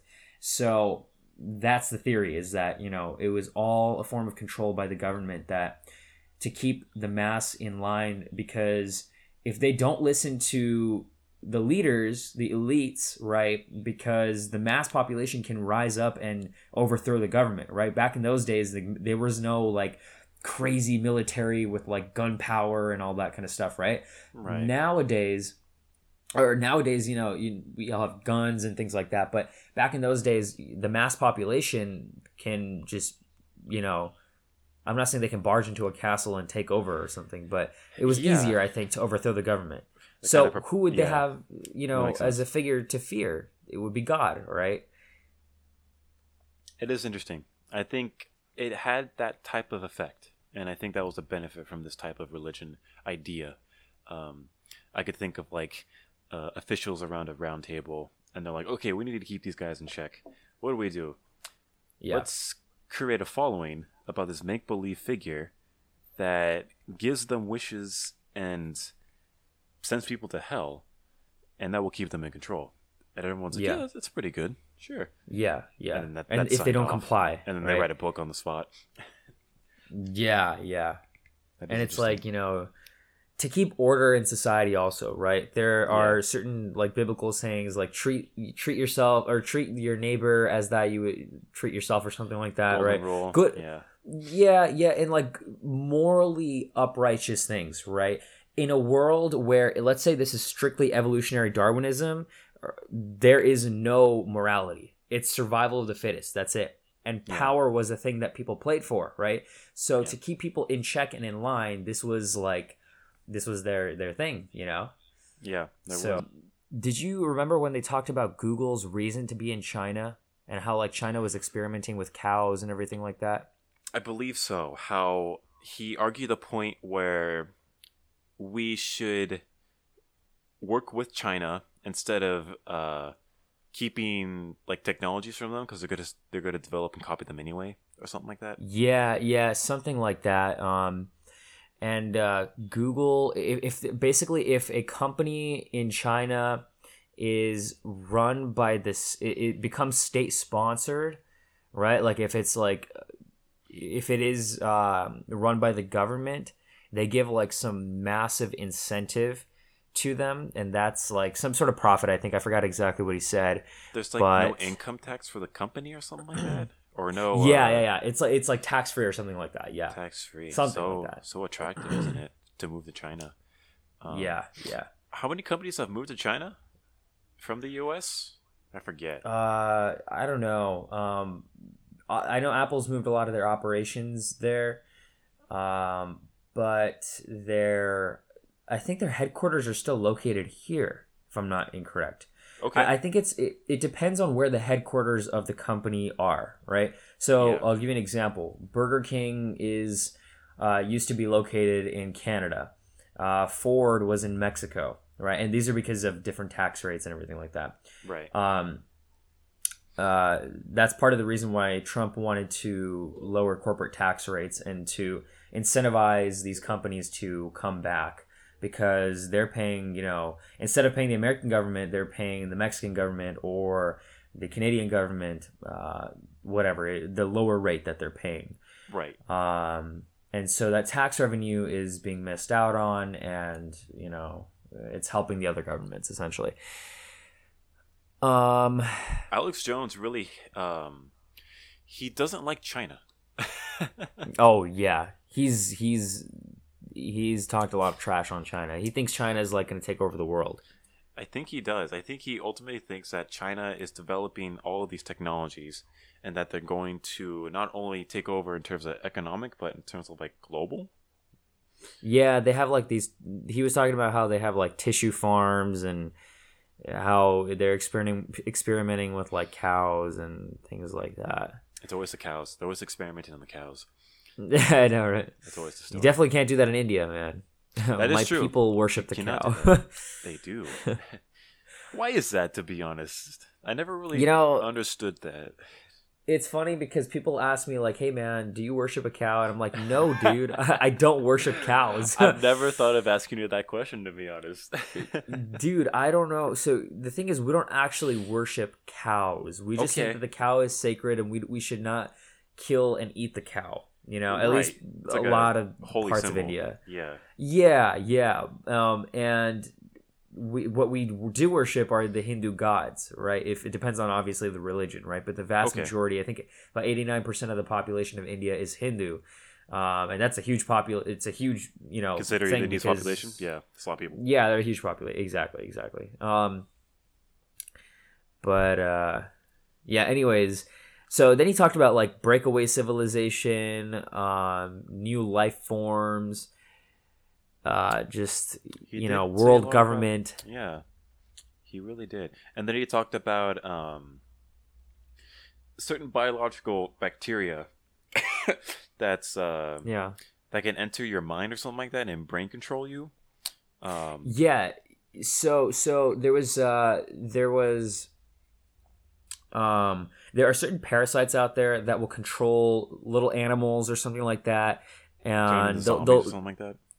Yeah. Basically, they start to mind control these little creatures, and they force them to like commit suicide so that they can then break out and stuff like that. So these are little parasites, right? And it kind of reminds you of Prometheus and like Aliens versus Predators and things like that. All these little like these parasitical alien creatures that actually apparently do exist out there, and they I guess they're trying to harness that power or something like that. There's got to be some sort of biological factor we don't understand about it, because it's a very complex thing to talk about viruses and bacteria and biology. It's so complex. I think it's more complex than like engineering. I think he was saying that they actually do this with vaccines. Right, it's like this virus or something like that. Yeah, I think that's they give you like the dead shell of the disease, not the actual virus that can penetrate your body. But apparently, this is how vaccines work, right? They give you the dead shell of these viruses that contains the DNA of that virus, and then your antibodies will learn to fight it off if you actually do get the virus. So you become immune. That makes sense, to be honest, because the body does produce white blood cells and antibodies in respect to foreign bacteria. So it does make sense to have the body do its do most of the hard work, and that's amazing Yeah. to be honest. How your body can adapt to harmful bacteria and viruses. Seriously. That's crazy to think about. Yeah, your mind. I mean, not your mind. Your body is such a powerful machine. Yeah, yeah. But it's crazy to think about. It very much is. For Alex Jones, though, yeah. so I think what he needs to realize is that there's a lot of complex issues out there, and I do believe that he does his research, and I do believe he has all of these databases that he can refer to, and some of them might be legitimate. But I think what he misses or that he overlooks is the practicality, the rationality behind these conspiracy theories. Okay. So he claimed that NASA is like trying to control society, and that they're a breakaway government and they're run by Nazis. Right. So that's kind of a Right. tangent to go off on, and then he rants about that and how we need to stop it and things like that. I think Kind where of he can strange. improve is actually explaining the theory fully more so, or diving a little bit more into the theory and taking it slower, right? Because he rambles so quick, and even Joe's had to stop him like multiple times. Like, Multiple okay, times. hold He's like, up, you're ranting, dude. yeah, like let's take it back a couple steps, right? If he can communicate his ideas more effectively, more efficiently, better, so that the crowd can actually understand him, I think he would be listened to more. But here's also the thing: is I think part of his appeal is that he rants and goes crazy. You know, I think I that's think that's part part of of the the attraction. entertainment. Yeah. Yeah, It's that he talks about all these things and he's so sure of himself and he's so confident and he gives out that alpha vibe that yeah, people end up following him. I think that's yeah, the ultimate attraction. yeah, yeah. So breakaway governments, man, NASA. It's kind They of strange got to think about. I mean, what defines yeah. a breakaway government? Let's start with that. I think so. I think it's like this little government. NASA is its own little government, right? That was a Where part of the government. Yeah. yeah, that was a part of the original government, but now they're sort of a breakaway government. And he said they were testing, or they get a lot of their technology from LSD, DMT, Sure. ayahuasca. You know, Right. so ayahuasca. It's not the and engineering, all it's this just the kind of thing. drugs. Yeah, and so I don't know, dude. Like they have this like plot to, like I don't know. I forgot what the plots were, dude. It's so I think complicated. What is it, like harvesting infants or something? no, I think that was like the actual government. I think the NASA breakaway government was about taking drugs and communicating with just aliens in general from like another dimension or something like that, and that they're making deals with them Oh yeah, to the take over like interdimensional society. aliens. It's you know what? Yeah, it's all kind of silly and it's all kind of just strange to think about. But Yeah. I mean, is it true? Who knows? Will many Who people knows, believe it? man? Probably not.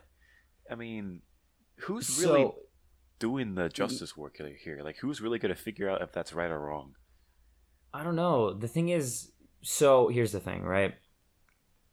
Um, if NASA is really willing to try anything, they will try anything. Does that make sense? Like Right. I'm sure NASA wants to find aliens. I'm sure if they haven't already, then they definitely do want to. Okay.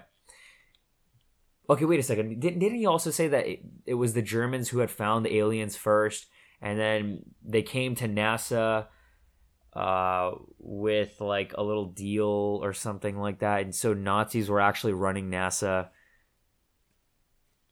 I don't know, to be honest. I'm not really sure on the details on that because you know what? I'm pretty sure NASA has some substantial data in respect to making contact with some sort of intelligent life form.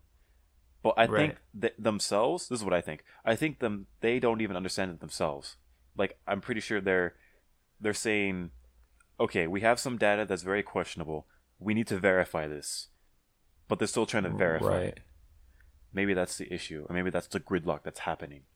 Um, Okay. So who can really know? Even if they do come out and say we've made contact with intelligent life form, a ton of conspiracy theories are going to be just proliferated left and right, and like what's going on, and so much misinformation is going to be spread on every type of media platform. It's going to be crazy. No one's going to understand what's truly going on.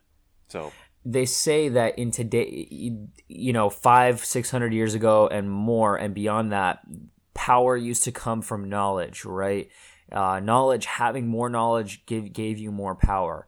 Nowadays, it's about there's so much knowledge and so much information out there, and so much of it is misinformation, right? And there are sometimes contradictory claims and things like that. Today, the power in today's age is to be able to sift through all of that information and use that limited time that you have productively. Does that make sense? But how do you do that? That's that's the question. Yeah, how do you do that, to be honest? That's a good question. It's I don't know. I think at the end of the day, what you have to do is you find a few different people whose main ideas that you really like, and you dive deeper into their ideas. So, for example, Jordan Peterson, we typically are a fan of his work, right? Because we see a couple videos here and there, we really like what he had to say. Then we dive deeper into what he has to say, and then read his books and get his ideas. But that doesn't mean we're going to read every little book on the shelf regarding religion or self-help or whatever. I think what made Jordan Peterson so appealing to us in general is his rationality and his way of communicating his ideas. When it comes to Alex Jones, I'm pretty sure many people find him appealing because of his way of conveying things and his rationality. So everyone has their own style of rationality. I guess so. Yeah. It's kind of strange because everyone then has their own definition of logic, and then their own definition of rational conversation. And right. He did believe, though. Okay, not everything he believes is a conspiracy theory, though, because he did say he does believe in the moon landing. He did think that the moon landing was real, and that we actually did go to the moon. It wasn't just like a filmed thing to get the Russians to quit the space race or whatever. I'm pretty sure that the moon landing was real. Yeah. Because if it was faked, why was there so much funding into that kind of project? Were they funding something else? Who knows? It's all conspiracy. Oh, apparently. Very possible. Very that possible. Is true. But do you believe the moon landing was real? Yeah. That's not something. I mean, I can see how the government would think about faking the moon landing because they want to, I mean, if let's say at the end of the day, right, it was, what was it? JFK came out and said, we're going to get to the moon in 10 years, period. And that was in 1960. Okay. That's the mission we have. We're going to put a man on the moon. And so they spent the 9 years, right? And then Apollo, I think it was Apollo 11 or Apollo 13. Apollo 11, I think, that made it to... Yeah. Apollo 13 was a movie, actually.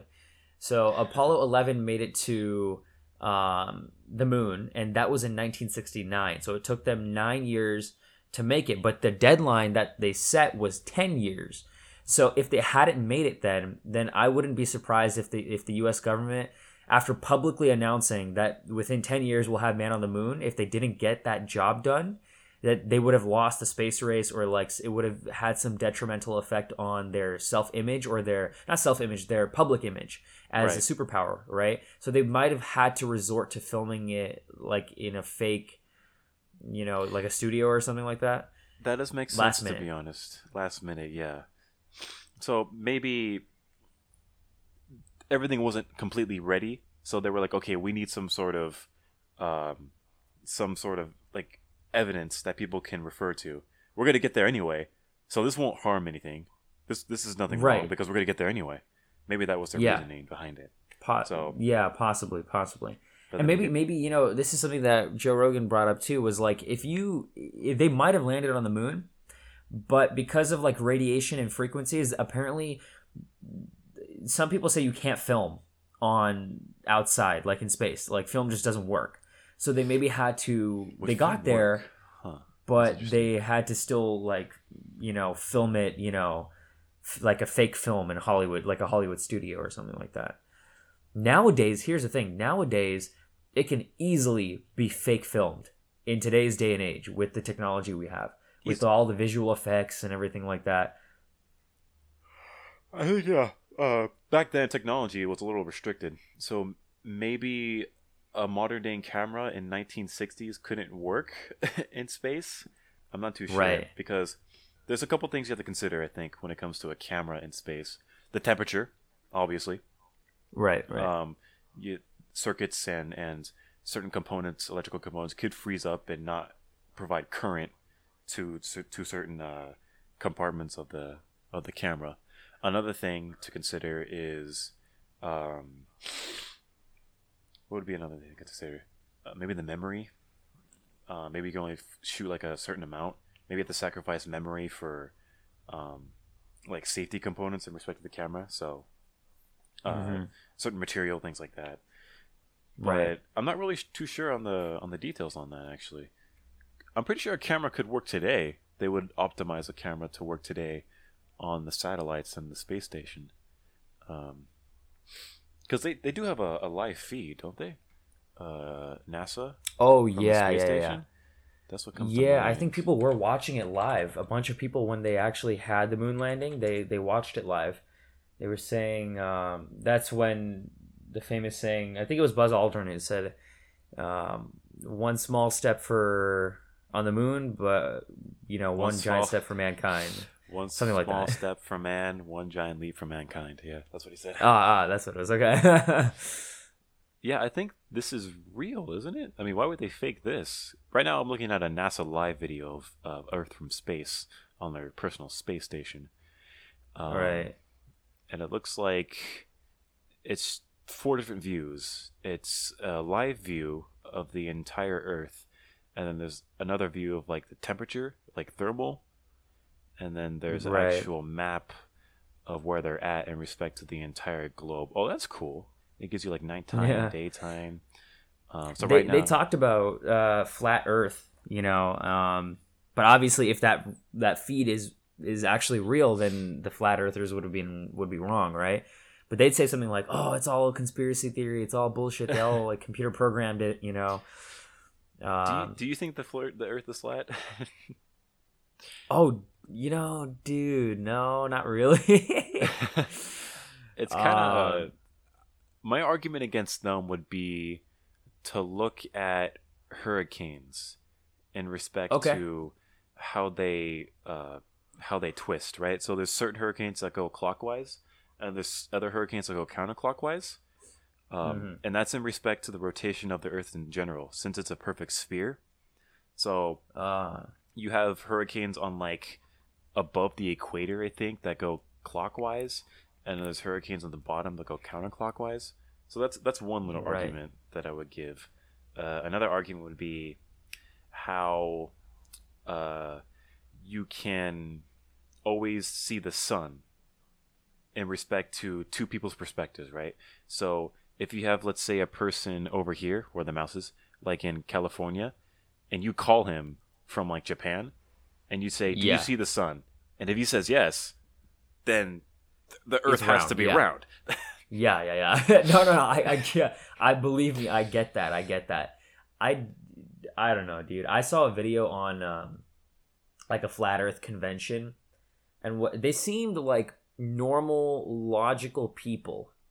They didn't seem crazy, but the interviewer was showing a lot. Look, I respect the fact that we have free speech in this country, and you should be allowed to have opinions. That's a good thing. Yeah. I don't think that, I'm not going to like show them massive disrespect because they think this idea that I don't necessarily agree with. Okay. But the reporter was showing a lot of disrespect. She was asking like questions like, "Okay, can we ask you a few questions?" And so one of the questions they asked was,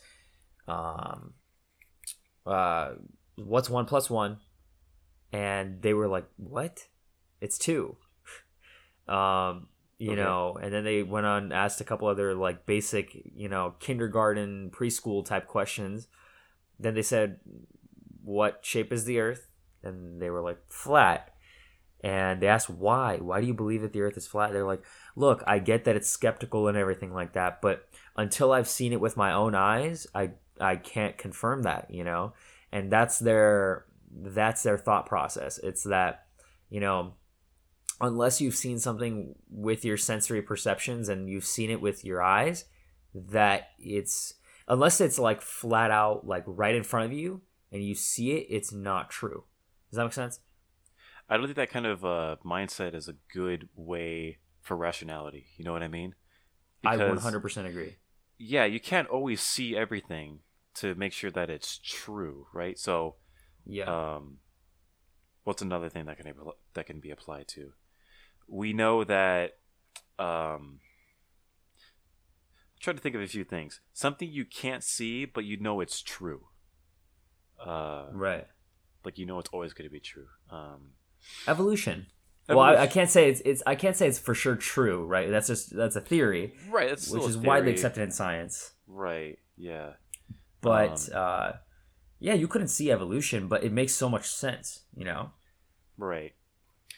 You can't see electricity, but you know it powers your devices. Right. That makes sense. In respect to that. Yeah, I mean that kind of mindset. It's not good to be honest with a very scientific mind, because it's like you're so blinded to a lot of possibilities. So yeah. That's, you know, and it's funny because I think this is part of also a lot of the mistake that people make when we talk. You know, you and I talk a lot about intergender dynamics a lot, and how people just don't want to believe a lot of these ideas. And it's because they don't see it right in front of them, right?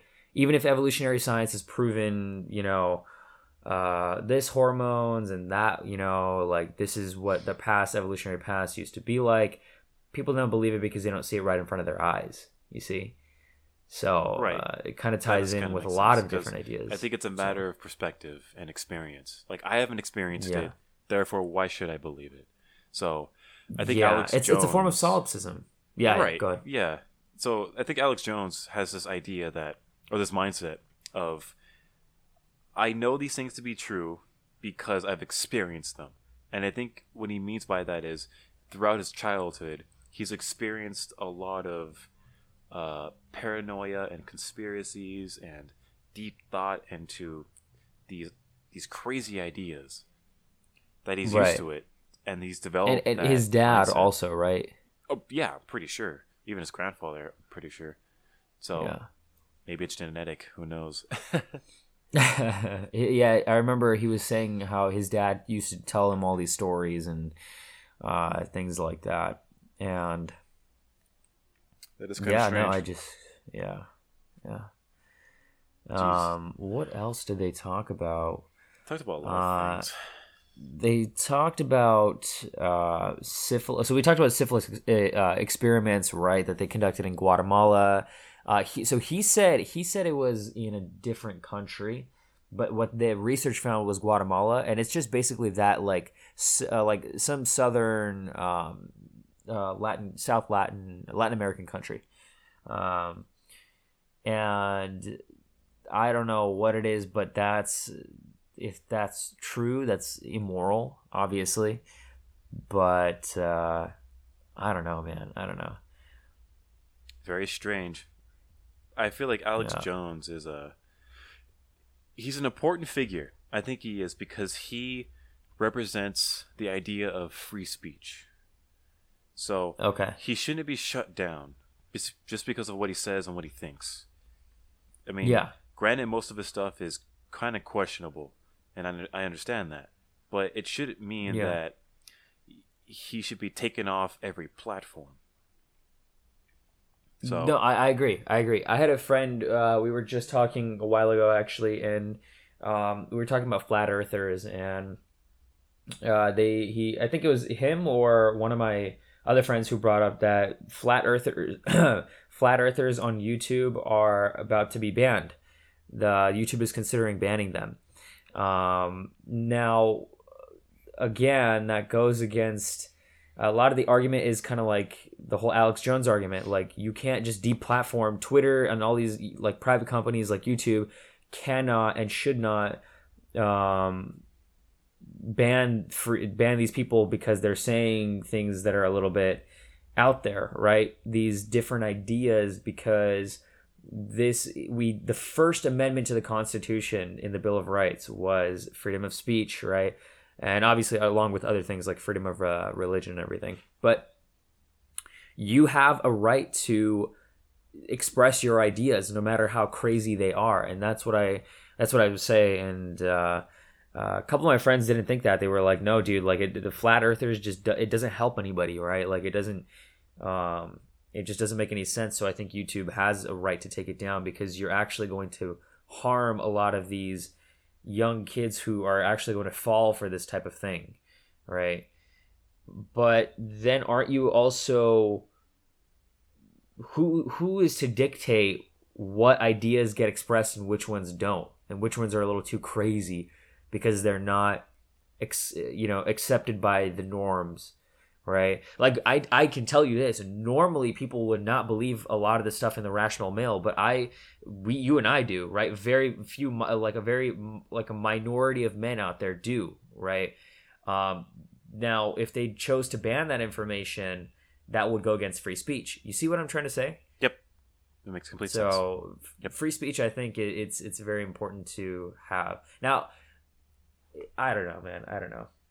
Because here's the example I think of. Nicholas Copernicus, back in, I think it was the 1500s or the 1400s, the church executed him because he said that the earth actually revolved around the sun. Wasn't that not Galileo? The sun revolving around the earth. Or maybe it was Galileo. No. I think Galileo proved it. Oh, he proved it, but yeah, this guy was Galileo killed proved it because of like the telescope. He was like one of the first people to put like a telescope together or something. I don't know what it was. Something like that. For sure. I'm getting a couple of these people confused, but someone died. yeah, Nicholas Copernicus definitely died, but I don't know why exactly. It might have been another reason. It might have been that he said that the Earth is not at the center of the universe or something like that. Right. But crazy. One of those things. Now everyone didn't believe him. And nowadays everyone believes him because we've proved it with science, right? Or we've proven it using scientific methods. Or so at least we think we've proven it. According to flat earthers. But nowadays everyone believes it. But back in those days no one did. People thought he was crazy and they executed him because his ideas were insane. And again, this kind of ties in back with the idea of religion being a form of control.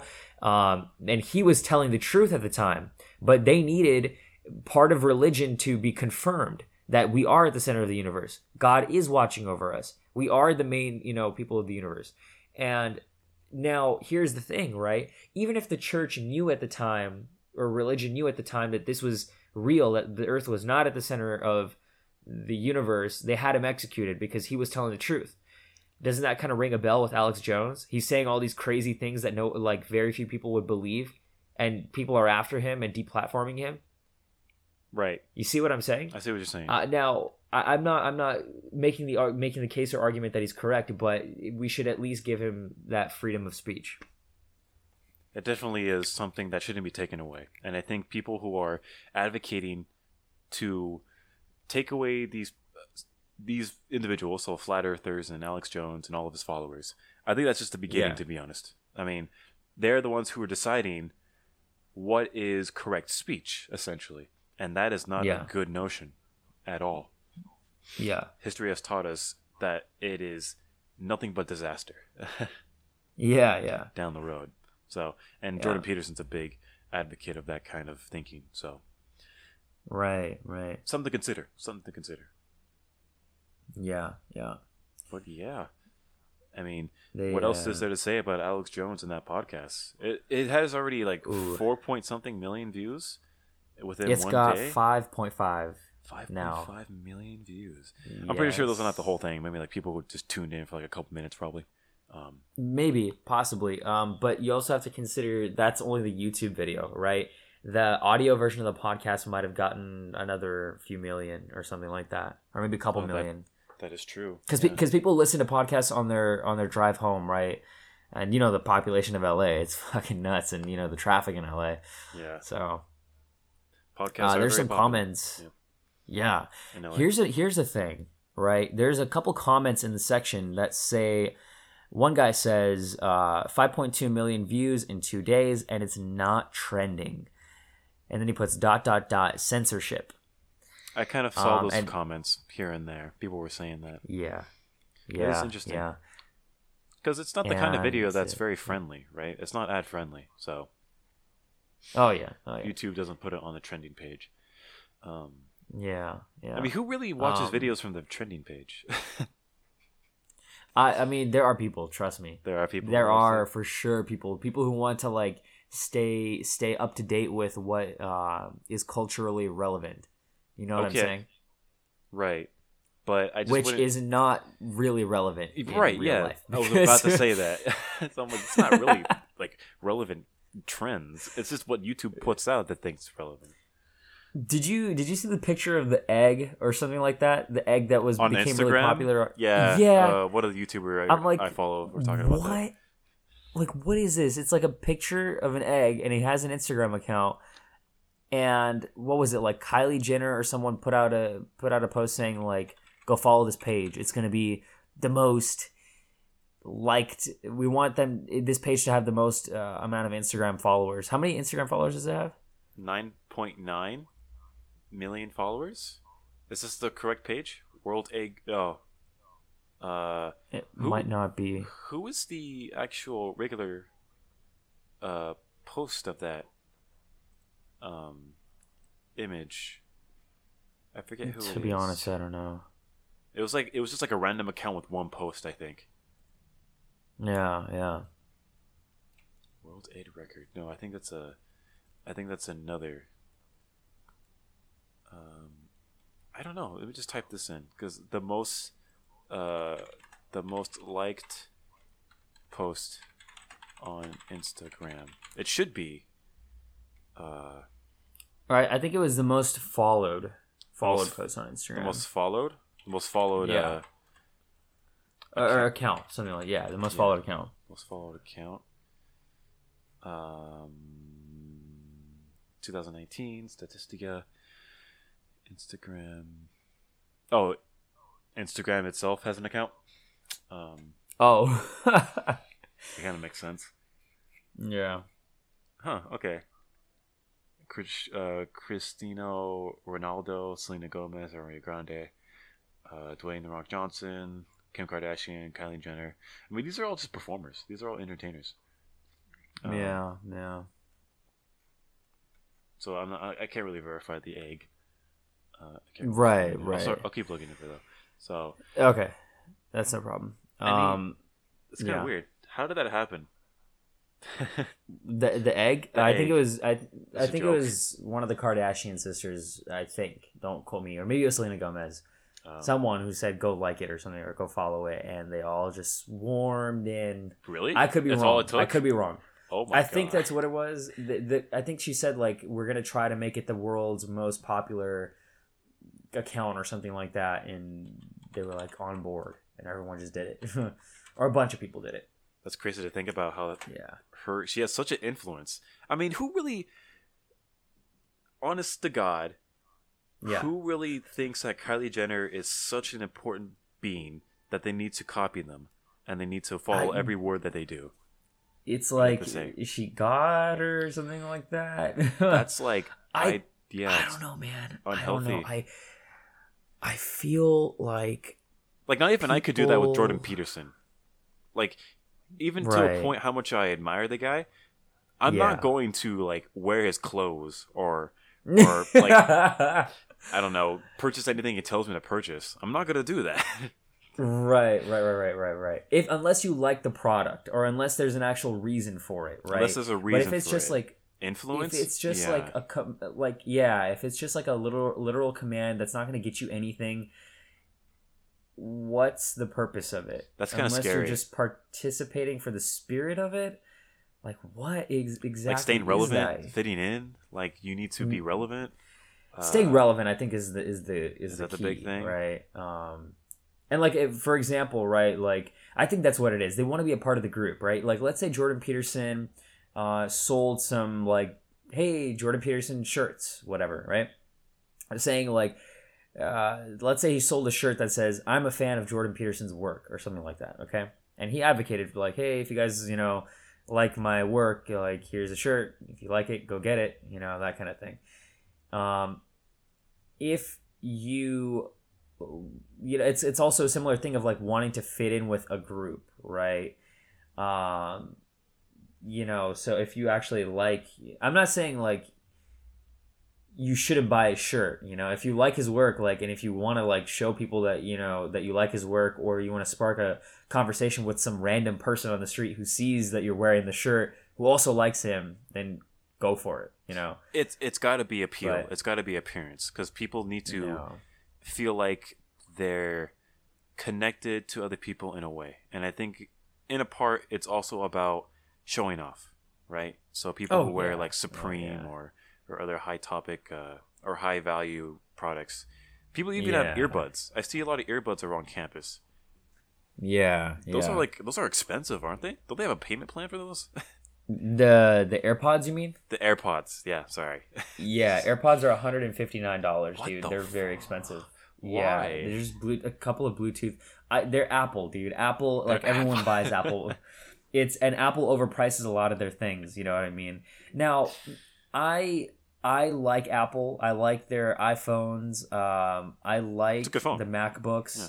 They're very simple design. My laptop has never slowed down, right? And I've had this laptop maybe slowed down a couple times, but like overall efficiently run, and I've had it for like 5 to 6 years now, right? Wow. Yeah. And so I love the laptop, and I'm not going back to like PC personally, right?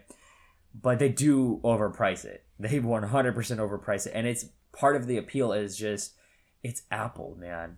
That's it. It's just a branding thing.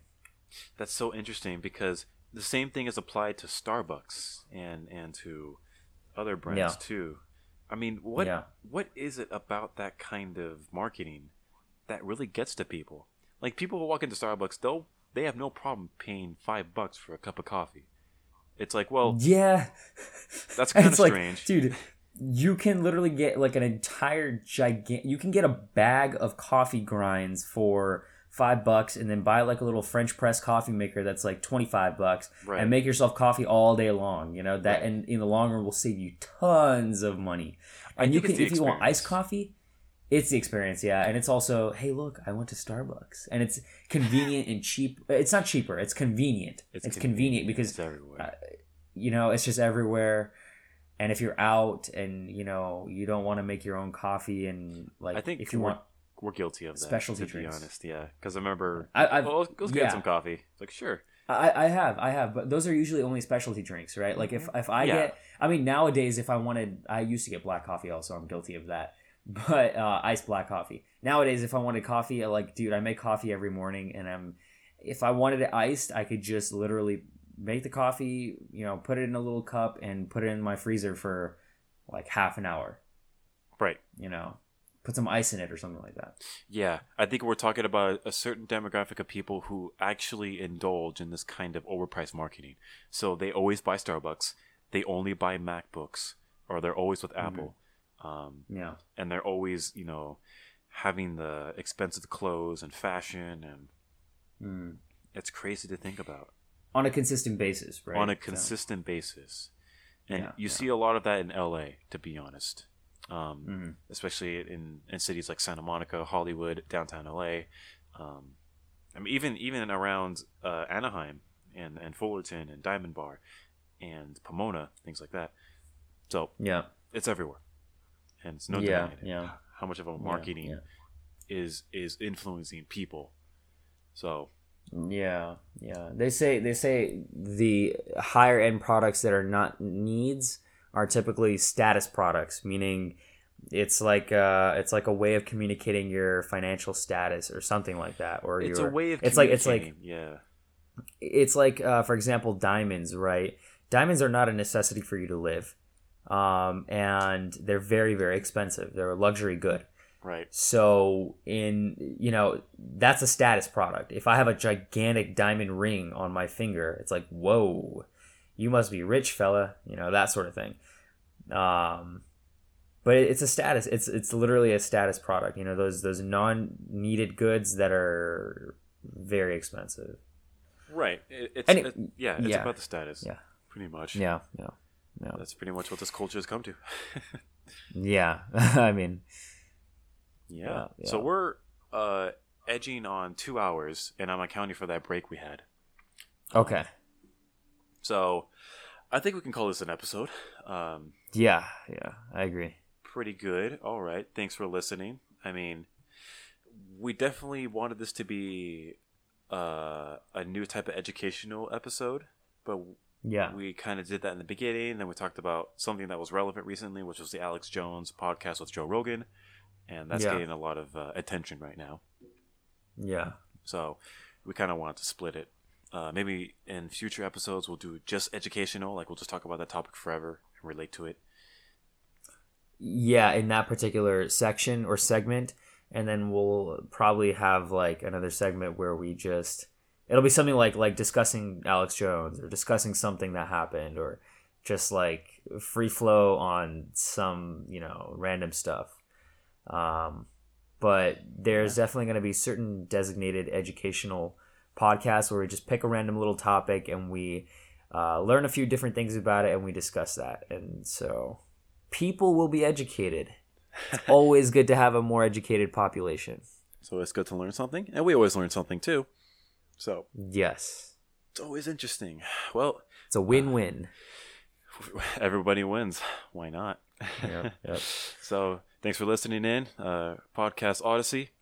Parth and Matt here, signing off. Awesome.